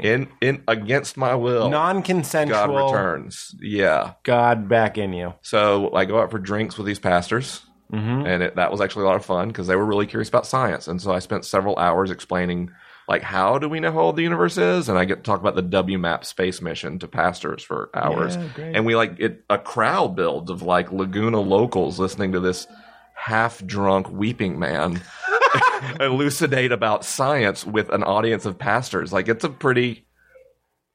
Trippy. Yeah, people are like, what's going on here? Yeah. So everybody finally decides they're going to go to bed, and there's something not resolved in me.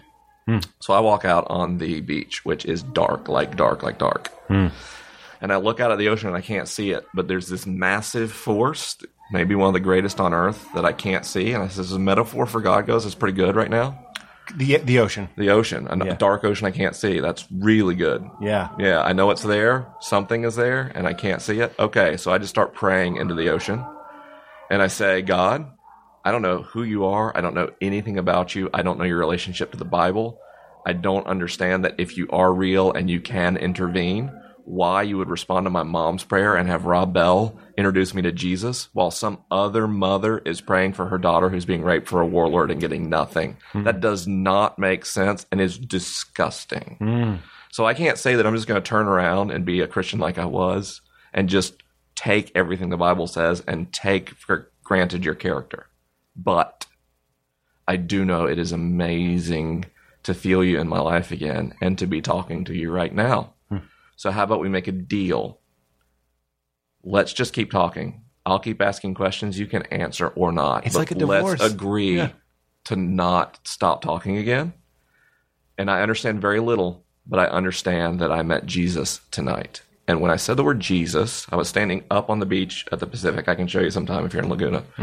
Pretty high up. And the Pacific rushes forward and soaks me up to above my ankles. The last thing Rob said before the communion was Christ's final act of service was to wash the feet of his followers. And in that moment, I had a mystical experience. And it was like reality is a veil, and it got stretched really thin, and I could see the truth on the other side of it, the eternal truth. I felt connected to all of their life and the universality of everything.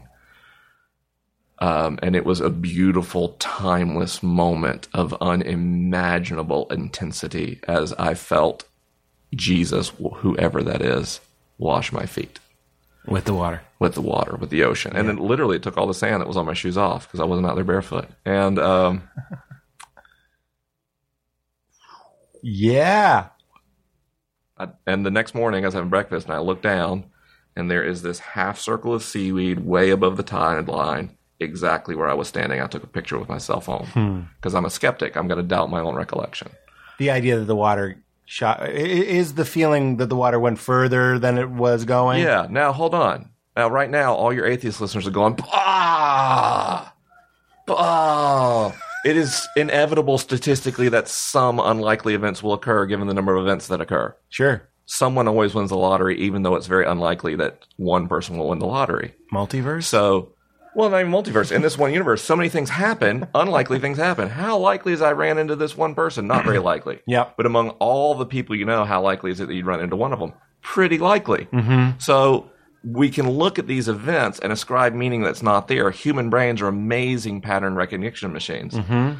That's useful. It also gives false positives. So I will freely admit that my whole mystical experience could be nothing but a quirk of human neurology. Yeah. That there was just this unlikely but does happen wave action. And I happen to be standing there and I happen to say the word Jesus. And that's all coincidence. Mm-hmm. That it's totally plausible. That does not change the fact that that was the most beautiful moment of my life. Mm. How long did that last? I'm sorry to have such... It's impossible to say. Because you were one outside. of the hallmarks of mystical experiences, No time. they have been studied, is you lose the perception of Did you see... chronological time. I bet you did. You saw that TED Talk about the woman that had the stroke that shut down her right brain? No. She had a brain with her, too. Yeah. So she had left... I believe it's the left brain that's in charge of that all-one feeling that you experienced as well. It's an interplay of the two. Yeah. I thought, well, she had it then activated by the shutdown of one of the sides. Right. So again, the whole brain's responsible for everything to some degree. Different parts of the brain coordinate. Okay. So that oneness, and, Yes. you felt it. So Yes. was it like euphoria? Was it bliss? Was it? So you can brain scan someone who has a mystical experience. Yeah, give them mushrooms. And you can, that some people know how to focus their concentration through meditation in a way that they can invoke a mystical experience. or take mushrooms. Nuns, Buddhists. I just think you really want to take mushrooms. Let's do it. All right, let's make it bongo drums. Let's do this. No, I'm joking, and I've heard studies where they You can also assign low level cyclogenics, which is what happens to people who have a genetic predisposition for God anyway. Their brain That's right. basically makes a low level shrooms all the way. all the time. Exactly. Somebody praising God in a church can have a similar experience Yes, to someone. but when you saying- brain scan them, Yeah. it happens in particular regions of the brain. The language center is not one of them. So when you ask people to recall and describe a mystical experience, Great. when you recall memories, you change them, you modify them. As you put into words what happened, you diminish the original experience. Sucking A. It's not the most neurologically honest religious people are mystics. I had an experience I cannot describe. I love it. That's the most neurologically valid. I'm going to throw this your way because the only way that I can relate to that beautiful story that I'm so grateful for is that I was paddleboarding with Rob, Yep. and we saw a whale. Yes. You couldn't ask me anything about that whale. Right. I wouldn't be able. Now that's not a mystical experience. I don't think any listeners would say Pete didn't see a whale. I Right. was sitting on my paddleboard, probably not that far from where you had your feet Not washed, at all. and a whale came up very, very, very, very close to me, And it was beautiful. and it was amazing. People Yeah. are crying. Rob is way the fuck away trying to get a GoPro guy to film it. He was going nuts. I was lazy and sat still, and the whale came right up to me. It was Yes. not up to me, but it was in front of me, Yes. thankfully. Couldn't tell you the color. Couldn't tell you how big it was. Couldn't tell you how many times it splashed up and down. It was gone. Yes. And that's one of the things I resent about filming everything. Yes. People taking pictures of everything. I was at a concert Yes. last night, actually with Rob, and people were taking pictures and stuff. And I was like, we need to, it's not just another guy saying, put down your phone. I'm saying some things are captured better than your phone. And they're just for you. Yes. You might forget them, but it's okay. It's stored somewhere in there. imprinted on you somewhere. Yes. That whale and it is... changed who you are. And it changed who I am. Yes. I saw a whale. You want to talk about the universe. All I needed to see was a whale to realize how And so small it God was back. Yeah, there you go. And you got God back. God was back like never before. I drove around LA the next day, had a bunch of meetings, and God and I just talked, and I laughed, and it was beautiful, and we have kept talking since. Now, just that makes sense to me. That's fine for me. Are we hearing God? That's what people I want to know that. It's like, are you hearing voices? No, No. but I have moments in my life where I feel direction. Mm-hmm. And I feel like maybe this person of all the people who are trying to talk to me needs to talk to me the most. Mm-hmm. And that gets validated. Now, that's very likely I'm a social animal that evolved to read cues that are nonverbal. And neurologically, we devote a lot more of our neural energies to unconscious learning and modeling than we do conscious. The conscious brain has delivered just enough information to function. I don't care. The pragmatic fact is that this particular way of thinking about reality is beautiful and useful. So I will freely admit to anyone, yeah, God could be nothing more than physics and neurology. Ooh, Right. you just really destroyed me. No, physics and neurology are beautiful. Right. But God may be more. We don't know. Well, I tie everything to sex. People who listen to this show know. I tie comedy to sex all the time. Yeah. People Yeah, try because people are weird about sex, and comedy is the exploration of taboo. There you go. Certainly one of the things it does. Mm-hmm. But it was an interesting thing where these guys were writing a book, and I actually think they're wonderful guys and very intelligent guys. They were trying to explain what comedy is and break it down, exactly what's happening. And the only thing that I could say in the defense of the guy that kind of was like, I don't think you'll be able to explain it. It is a little bit transrational, even though we can say, like, it's inappropriate for me to say fucking A, especially to Rob when he's on my TV show, because he's a pastor. Right. Okay, I've betrayed. That's a taboo. It's a betrayal. It's unexpected, and we laugh. But then sex is just a penis and a vagina. You know what I mean? But it's also like, you can measure that, and you can tell me what my skin is doing, and you can tell me that our heartbeats are syncing up, and you can tell me that my pupils are dilating. But there's something bigger than the sum of the parts that we call making love. Yes. You know what I mean? So your mystical experience, comedic experience, artistic experience, musical experience, we all know, as you saw on the beach, something is behind the veil, and we get glimpses of it. And art and science, all of these things are in the service of addressing that hum and that ache that we all have. And serve different needs. What do you mean? Science is the best means humans have for uncovering facts about reality. Period. Yes. Like pray someone to the moon or use Drake's rocket equation, and Drake's rocket equation wins. Every time. Every time. Yeah. If someone has a tumor, pray over it or use chemotherapy and radiation. And if you do studies, chemotherapy and radiation win. Period. Mm-hmm. Okay. So then what? If I look at a painting by Van Gogh, I will not learn any facts about the universe, but I will learn something about the beauty and tragedy of existence. I will learn about the experience of being alive. So I believe very strongly that religious faith belongs in the bucket with the humanities. It is a way we contextualize what it means to be a species who can wonder what happens when I am not aware anymore. Yeah. And in there we find beautiful meaning that is subjective, but that doesn't minimize it. All the interesting things in life are subjective. Sex is, there's one objective thing happening, but who cares? Like, starfish can do that. But the fact that we can have this beautiful, profound connection with another human being as all we do is enable evolution to do its thing, as we just let genes survive, it doesn't matter. It's beautiful and transcendent. When someone is funny and I get a belly laugh for 3 hours, I don't care that laughter is a pre-verbal way to relieve stress. All I know is I experienced something amazing. When my daughter grabs my hand across a parking lot, I don't care about biochemistry and neurology and psychology and family dynamics. I care that a 6-year-old girl loves me and I love her too. You know what I mean? Yeah. And we have this tendency in modernism and post-enlightenment to sort of like wag our nose, wag our finger at subjectivity. even as we want to eat ice cream. Yeah. You know? A very subjective experience. Right. Like, and it's objectively terrible for you. Yeah, so, sure. But it doesn't matter because that stuff hits your palate and you're like, oh, I'm happy. Yeah. You know what I mean? And you need it. So let's let religion be the thing where those of us who are interested, by the way, not everyone has to be religious, but those of us who find meaning in it, find a shared experience, find community, form beliefs, but understand that those are different from scientific beliefs, and that's okay. Yeah. There you go. It's just fine. Well, is it another version of a Van Gogh painting where you're like, because the something that I've learned, and we just said transrational and myth and all that sort of stuff. For me, that was very liberating to go like historical Jesus, God Jesus, myth Jesus, Bible Jesus, different stories, different Buddhas, different all these different guys.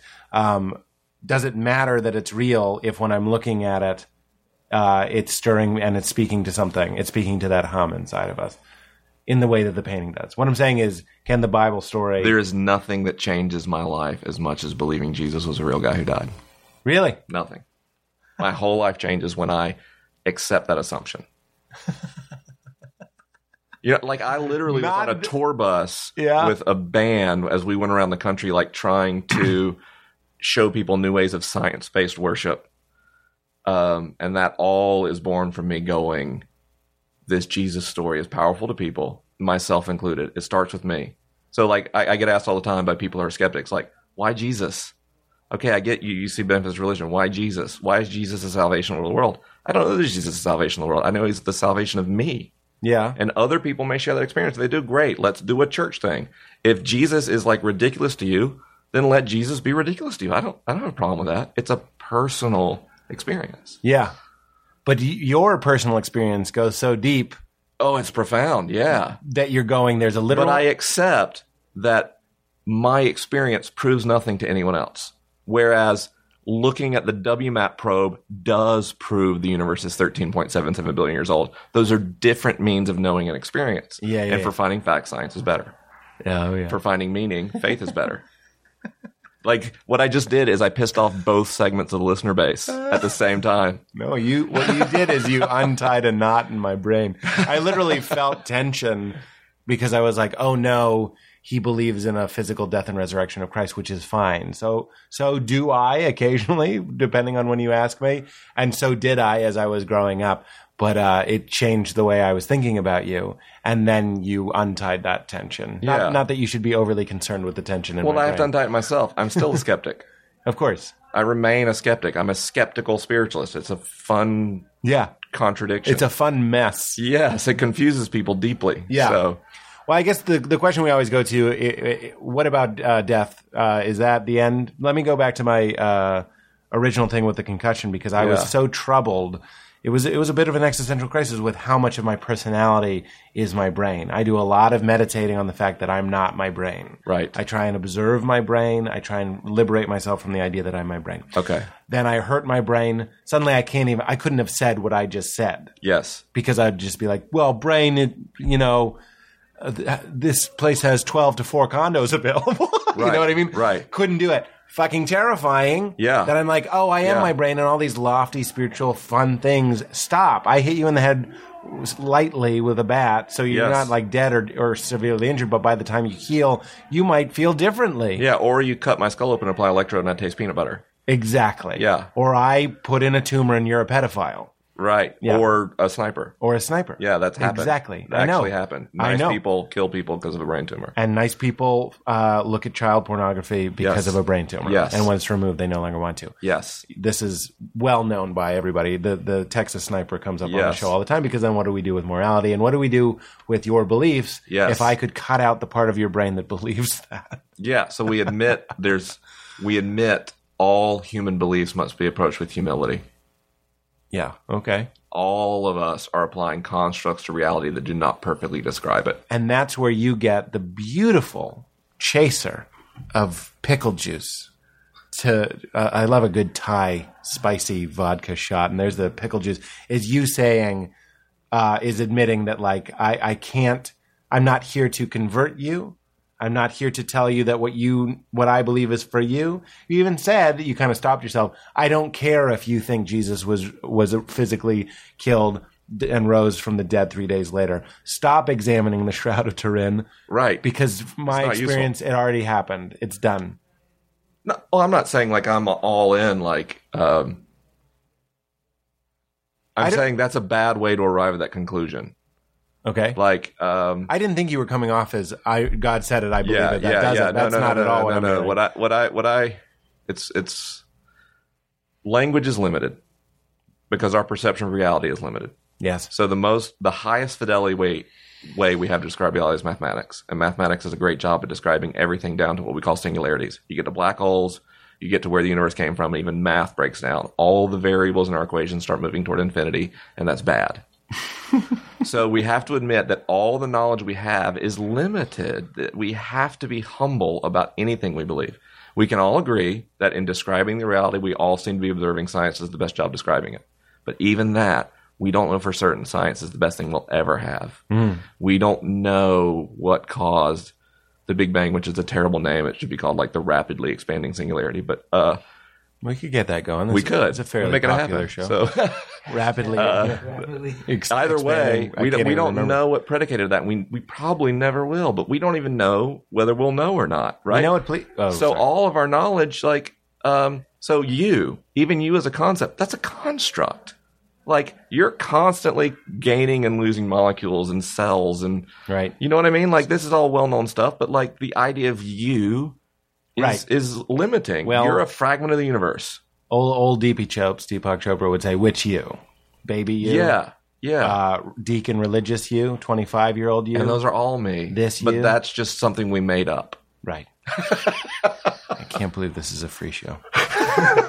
It's absurd. Thank you for doing this. This is great. Yeah. Let's talk about sex. Let's talk about sex. I mean, Love it. I it's one of my favorite things. is it really? Oh, yeah. You doing it? Yes. Getting it wet? Yeah. Well, I'm sorry, honey. Sorry. I'm a happily married man. And Yeah. And for in my personal life, sex is this beautiful embodiment of my love for one particular woman. That's right. Yeah. Well, I think it's interesting that you want to talk about prayer, or you want to talk about subtle vibrations, subtle frequencies, love being a thing. Yeah. And I am talking about making love here. I know that there's sex that's just sex, but then there's actually two people merging. Yes. I've had not ocean washing my feet, but I've had very transcendent moments having sex. Yeah. Being like, I don't know which person I am. Yeah. You know what I mean? Like, Yes. really, really beautiful. You want to talk about a cocktail of neurotransmitters? Yeah. The orgasm's a pretty good one. Fucking A. Yeah. I suppose that's another way to get there. But But to quote the great Al Pacino, to quote the great David Mamet, the greatest sex you've had in your life, it's what do you remember about it? And he goes, what I'm saying is it's probably not the orgasm. Orgasms are great. yeah. But like what I'm, Totally. the moment that I'm Yeah. having right now is I'm remembering and I'm like losing when your myself. shame and vulnerability vanish And guilt. you forget all about Yeah. that stuff, and That's it's just right. the two of you, and it is Right. great. Right. And it's not even the two of you; it's just the you of you. Yeah, that's right. Yeah. And that's what marriage, I think, does a pretty can do a kind of crappy job at articulating people's vows and that sort of stuff. Yeah. Can slip away from the poetry of like what you really want to say. We is, lose so much of it in taboo and Right. constructs and weirdness. We're weird about sex. and we're bringing it up to the prefrontal cortex of language, right? Yes. Prefrontal, did I get Yes. that right? We're bringing a transcendent thing into language. Yeah, language sort of in the temporal lobe, analysis in the prefrontal. And we're ruining it by going, when my penis is in you, Right. I'm not worried about my job. Right. Now, in some terms, language is a necessary construct for sex because there's two dominant understandings of the sex in the world, and they're both flawed. On the one hand, you have this conservative approach to sex where you have all these weird mores and norms and values, and masturbation is wrong, and Don't masturbate. premarital sex sends you to hell, and Yeah. and you see in this particular frame, the data shows that pornography use is higher, and affairs are higher, and teen pregnancy is higher, and teenagers have more oral and anal sex to preserve vaginal virginity. Yep. And suddenly this way of thinking about sex is very damaging. So then on the other hand, you have a progressivist approach to sex, Godspeed. whereby safe, consensual sex, anything that two people consent to, is okay. That's a fallacy because, well, first of all, there's no such thing as safe sex. When two people have sex, they have biologically they must lower the guard of the immune system for conception to happen.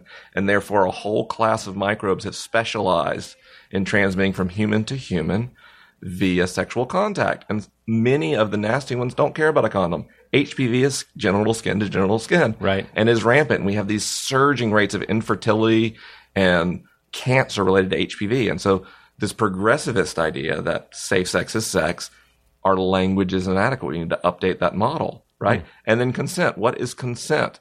Is women who produce pornography or star in pornography because they're broke and addicted. Is that really consent? That's pretty destroying to life. So somewhere, both the conservative and the progressive narratives about sex are missing what is beautiful and propagating harm against beings. And as a Christian humanist, I have to say these stories need to be updated. We need to think about sex differently. We need to be less weird about it. We need to be a lot more honest about it. We need to take a data-based approach to the way we educate our children about sex, because we are born a conflicting set of biological impulses that get filtered through socialization. And in some ways, the way we socialize sex in both ways in Western society is harmful. Fucking A. That's really interesting. I am interested in how, like a lot of relationships, everyone knows in love is better.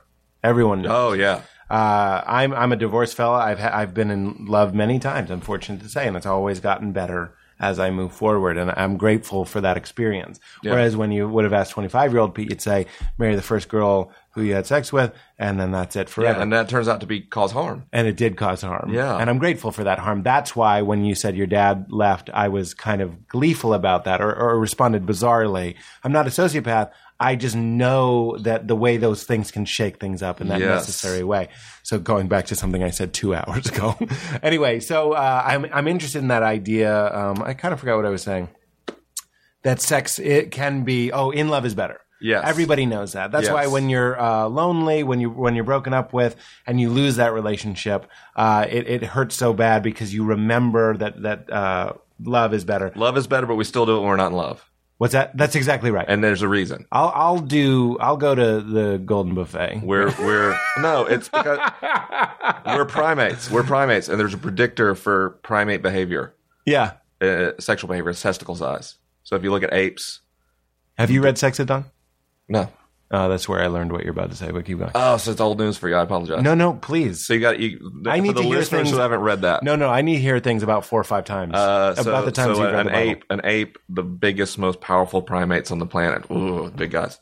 They have tiny balls Yeah. because they don't need lots of sperm because they have very persistent pair bonding. As long as I'm the silverback, I'm the one who mates. I don't need lots of sperm. Or personality. Very right. No, they're not much promiscuity.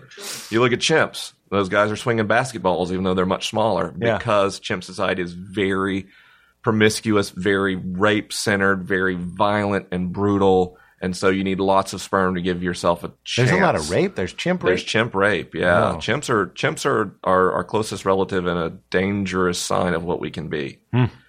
Unlike bonobos. Anyway, that's a whole nother conversation. Bonobos. more like it. Bonobos. Yeah, Those that's guys- true. Those guys love it. Yes, and got- the girls and the guys and the girls and the girls and the guys. Well, that's the big Sex at Dawn thing is we should be more, we're more like bonobos. But based on our technical size, Testicle. I went computers. Our testicle size, we are halfway between apes and chimps. We are neither inherently monogamous nor inherently promiscuous. And if you consider that human beings have variable genetic predispositions to almost all behaviors, and you plot that as a bell curve, some small number of us are pretty monogamous, some small number of us are pretty promiscuous, and most of us genetically, innately are somewhere in the middle. Interesting.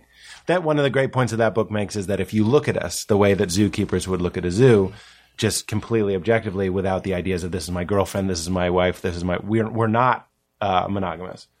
You know what I mean? Yes. Like most people. Yeah, statistically, we're not that monogamous. Right. And today, like, women fidelity is like approaching and passing male infidelity, and Yeah. all sorts of mores and norms But changing. so this is an interesting opportunity. I know Rob is a very big commitment guy. He's a pro-marriage guy and all Yeah. that sort of stuff.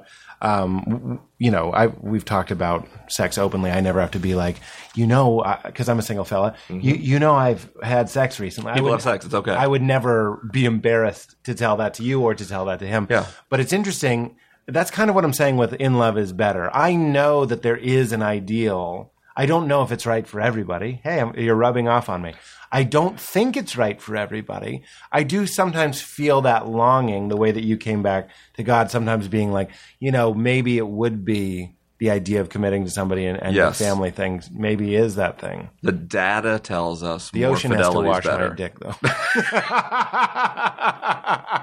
The data tells us what? I'm so sorry. The data tells us that a tendency towards fidelity is healthy. Interesting. But is that another good disc to put in the 2GS? I think so, right? Because like surging rates of cervical and throat cancers and infertility, not a great thing, Yeah. right? And HPV in the throat is so weird. yeah, Deal with it. You want to talk about I sex don't think more it's that openly? weird. I don't think it's that weird. I know, because we're using it in that way. It's fun, right? So I'm supposed to be the dirty one. that's my whole thing. That's what I'm saying. This idea that sex is dirty is Yeah. a dangerous belief. I agree with that. It's a dangerous, harmful belief because what sex actually is beautiful and powerful. And like anything powerful, it can build things up or it can destroy them quickly. Yeah. But that doesn't mean it's dirty. It means we had this innate sense that some things were wrong. We weren't sure what and why. And so we codified things religiously as good or bad, Right. without an understanding. And it's time to update those understandings. Well, that goes back to one of the things that Rob and I talked about the first time we met, which was on this podcast, is I was like, I don't know how something as beautiful and spiritual and moving as sex got turned into don't do it, because that's a bad thing to do. And it's a good thing to do. Well, because when you don't know germ theory, and when you don't really understand the mechanics of pregnancy, you have to get weird about sex. The same way you have to get weird about how food's prepared and what you eat. Yeah. Because you have to take a really cautious position in your ignorance to be successful. So if you don't understand germ theory, not eating hooved animals and having weird regulations yeah. about sex Yeah. all make healthier people. So that was a great idea at the time. Let's not say these are stupid ideas. They were revolutionary. They were big advances over pre-agrarian society. Not eating shrimp or shellfish, or Yeah. those are bottom dwelling. These were good plans when you don't understand these things. You don't understand that a certain temperature is required to destroy bacteria because you don't know what bacteria are. Right. Right? So great idea. But now we know what bacteria are. Now we know what HPV is. Yeah. So let's stop using old weird understandings. Let's honor them. Yeah. Let's admit they had some things right, but ultimately understand there are better approaches. I like it. I like it a lot. So you're still with your wife. Oh, yeah. So Yeah. you got through all that. We did. And Where is she? Is she grooving? Is she surfing on the same wave? Yeah, so we go to like a wonderful hippie Methodist church now, and they are much more open to where you're at in your spiritual journey. Yeah. Like they're unapologetically Jesus people. They're bodily resurrection folks. But like if you believe none of this and just want to hang out with people and eat supper, come on. Yeah. You know what I mean? And so we're probably no, we're not probably. Our marriage is in a better place than it's ever been, and it started out great. Come on. Look at this guy. So yeah. See this guy? Well, look, we're in a very hot room, so we're gonna wrap it up because with a topic that I don't want you to feel rushed on. Let's talk about space. Let's talk about quantum physics. Yeah. Let's talk about string theory. Okay. Well, let's talk about whatever you want, because here's the thing that nobody's talking about, to my taste. Yeah. What is this? Do you understand? I do. There's some people that have a curiosity. Yes. And then there's some people that don't. Yes. I'm in the first category, hardcore. One of the reasons I'm predisposed to believing in things is because I'm soaked in this minestrone right now, and Yeah. I can't stop looking at my own hands. I can make myself trip out pretty easily. Yes. You want to talk about meditating? Give me 20 minutes, and I'll give psilocybin a run for its money. Nice. And I love that. Yeah. But I love hearing other people talk about it. So please tell me, whatever that question does for you, what's going on here? You lose God. Get You him out of lose here. meaning. Yep. And astrophysics is a fantastic methadone. Because what we understand neurologically that triggers religious So experience. funny. It took me a second. It's a great methadone. It's a great methadone for religious people. Yeah. Because You're the doing- thing that triggers transcendence, the thing that makes your parietal lobe, your understanding of space and physical reality get dark the way it does when you have religious experiences and you pray, is contemplating epic ideas, great ideas, bigger and bigger ideas. Well, it doesn't get much bigger than the scope of the universe. Mm-hmm. So when I would consider the age and immense size of the visible universe, which we suspect is just a fraction of our spatially infinite universe, which means it's flat, not open or closed. Spatially infinite. Spatially infinite. We believe the universe Never extends in all ending. directions. Yeah, yeah, but we can Does only it- see Yeah. 13.77 billion light years away because that's only how long that light's been around. Yeah. So but we're after that, in this bubble. it would just be blackness. No, it's light there too. That's because of cosmic inflation. For a while, for the first bit of the universe's expansion, it expanded much faster than light speed. Okay. That's inflation. We just got really great evidence of that in the form of gravity waves. We just found that to be true a couple weeks ago. Oh, that's great. That's the most conclusive proof of the Big Bang we've ever had. I just got an Apple TV. They're good too. Yeah. You can watch Netflix You can. or watch iTunes. I'm a big fan. Yeah, Yeah, I love yeah. AirPlay. I can make people watch like Carl Sagan videos on my Yeah, TV there you go. on demand with Apple TV. I love it. It truly is great. Of course, I was just joking. We just got gravity waves We just got gravity waves. helping us understand the Big Bang even It better. is something that emanated from the time before the universe was transparent to light. And we're picking up waves of that. Yeah, they're out there. Now they're hard to see Yep. because the wavelength of these gravity waves, because it was such immense energy and so much power that the amplitude of these waves and the frequency is similar to the distance of the entire observable universe. Okay. So they're pretty hard to find for that reason. Yeah, but it means like anything. When we see a star from Andromeda and we get a photon, Yeah. we're looking 2.5 million years in the past. Yeah. Right? Because we have an emission from an event that happened. Further out we go. So when we use a satellite like WMAP or Planck to scan the sky 13.77 billion light years away, we take a picture of the universe when it was first translucent to visible light, when it had cooled enough to not annihilate light anymore. So when you get a gravity wave, you're getting an emission, you're getting a signal from the first trillionth of a second after the singularity started to expand. You're getting a direct signal that So now we're getting a better idea of what the world looks like. we when can actually sort of measure that action, and it completely lines up with their theoretical predictions. It's marvelous. That's what makes science. Not only do you have to describe current reality, you must also make a useful, testable prediction to see if the theory holds up And or if not, which it is where did- string theory falls on its face. It hasn't made predictions that have been proven true. Well, string theory's got a lot of faith to it, doesn't it? But It does. I was going to say that's what's so exciting. If gravity waves had proven science wrong, science would say we were wrong. Science would say we're wrong. As Yeah, opposed that's to a feature, not Yeah. a bug. Yeah, that's Yeah. a feature. Yeah, not that's a bug. Like religious people often point to science and go, "Blah, Yeah. it's always changing. It's Yeah. supposed to. Right. It's human understanding is limited, and we're trying to learn more. Right. Science has asymptotic certainty, But as you said, black and white is so much better. it's so much easier. It's so much easier. Yeah. That's why racism is so popular. Yeah, Because people like going, we have you're that inherent and I'm this. And that's in-group this. bias. Yeah. is part of us, and depending on how infants are socialized, they are inherently racist or not. Interesting. If you sow infants, people of multiple, what infants do is they develop. Their first job is to figure out who's my tribe and who's not. So the more you expose babies to different things, you're making a profound difference in how they grow. So when society is racially segregated, even voluntarily, we're generating new races. So the best thing you can do to make a more peaceful, verdant society is have a great diversity in your friends so that your children see that really early. And it neurologically annihilates things like racism. Sounds like the Kingdom of God thing in Rob's book. It does. Yeah. Yeah, those guys nailed a lot of stuff. Yeah, and it's remarkable. Yeah. Like the Big Bang. One of the big ideas is that the singularity started expanding because of quantum fluctuations, the energy of nothing. Right. Lawrence Krauss, who's an atheist but brilliant, much smarter than me, he sort of posits one of his ideas is that the universe was created from nothing, and then you have like these sheep herders in the desert 3,500 years ago saying ex nihilo, the universe came from nothing. I know that. And is that like really interesting? Yeah. It could be a coincidence, but it's still interesting. It's an interesting coincidence. Yeah. Yeah. Out of nothing. Yeah. So he's saying, people love saying like, well, we talk about how things are filled with empty space. Everything, an atom is 96% empty space, and everything is made of atoms. Yes. And Although that's a construct. hit it. Well, so Why am I talking? I don't So know. quantum physics, like, what does empty space even mean? Well, that's what the does thing. solid even mean? Yeah. So you have fundamental particles that we believe are fundamental because we can't figure any way to make them divide further. So protons are a compound boson instead of a fundamental boson because they're made up of other particles. You Quarks. calling me a boson? You boson. Right. And they have a giant boson that's a Higgs boson. That was a big deal recently. Higgs boson. Why do which I is know a that? fundamental because it's a manifestation of the Higgs field. And when subatomic particles interact with the Higgs field, they get mass. They instead of moving light speed, move fractions of light speed, and in doing so, gain mass and become solid.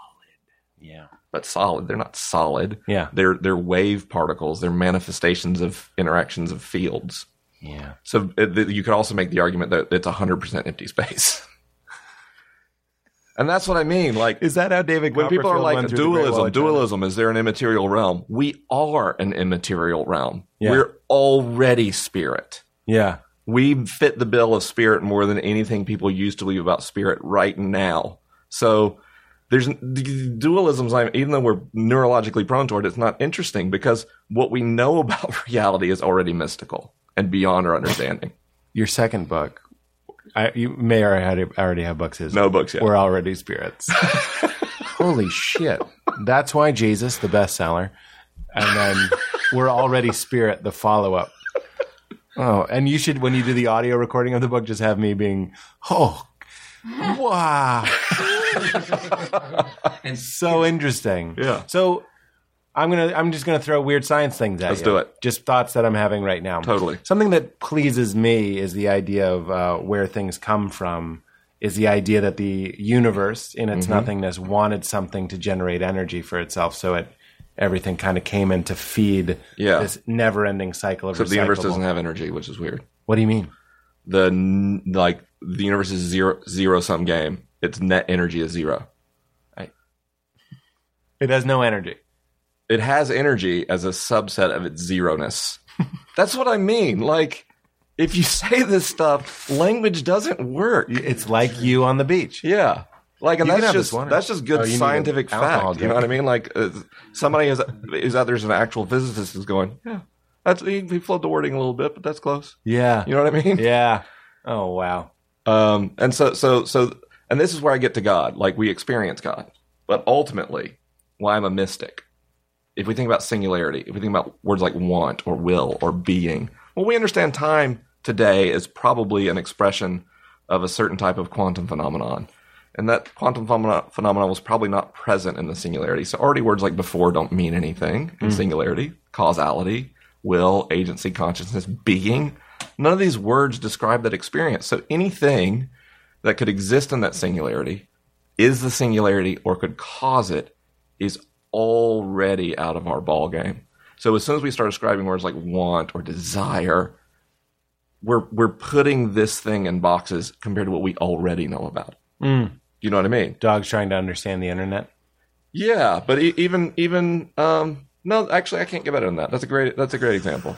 But like an infinite internet that is Right. ethereal. I'll tell you one of my favorite things that I've heard recently. It was Eckhart Tolle talks about he has his critique of believers and non-believers in God, and he doesn't use the word God. What brought him to mind is you were saying being. He likes saying being. Is that people who say I don't believe in God or I do believe in God say it with such assurance, like they have any idea what they're talking The about. Buddha said, "What does the word believe have to do with nirvana?"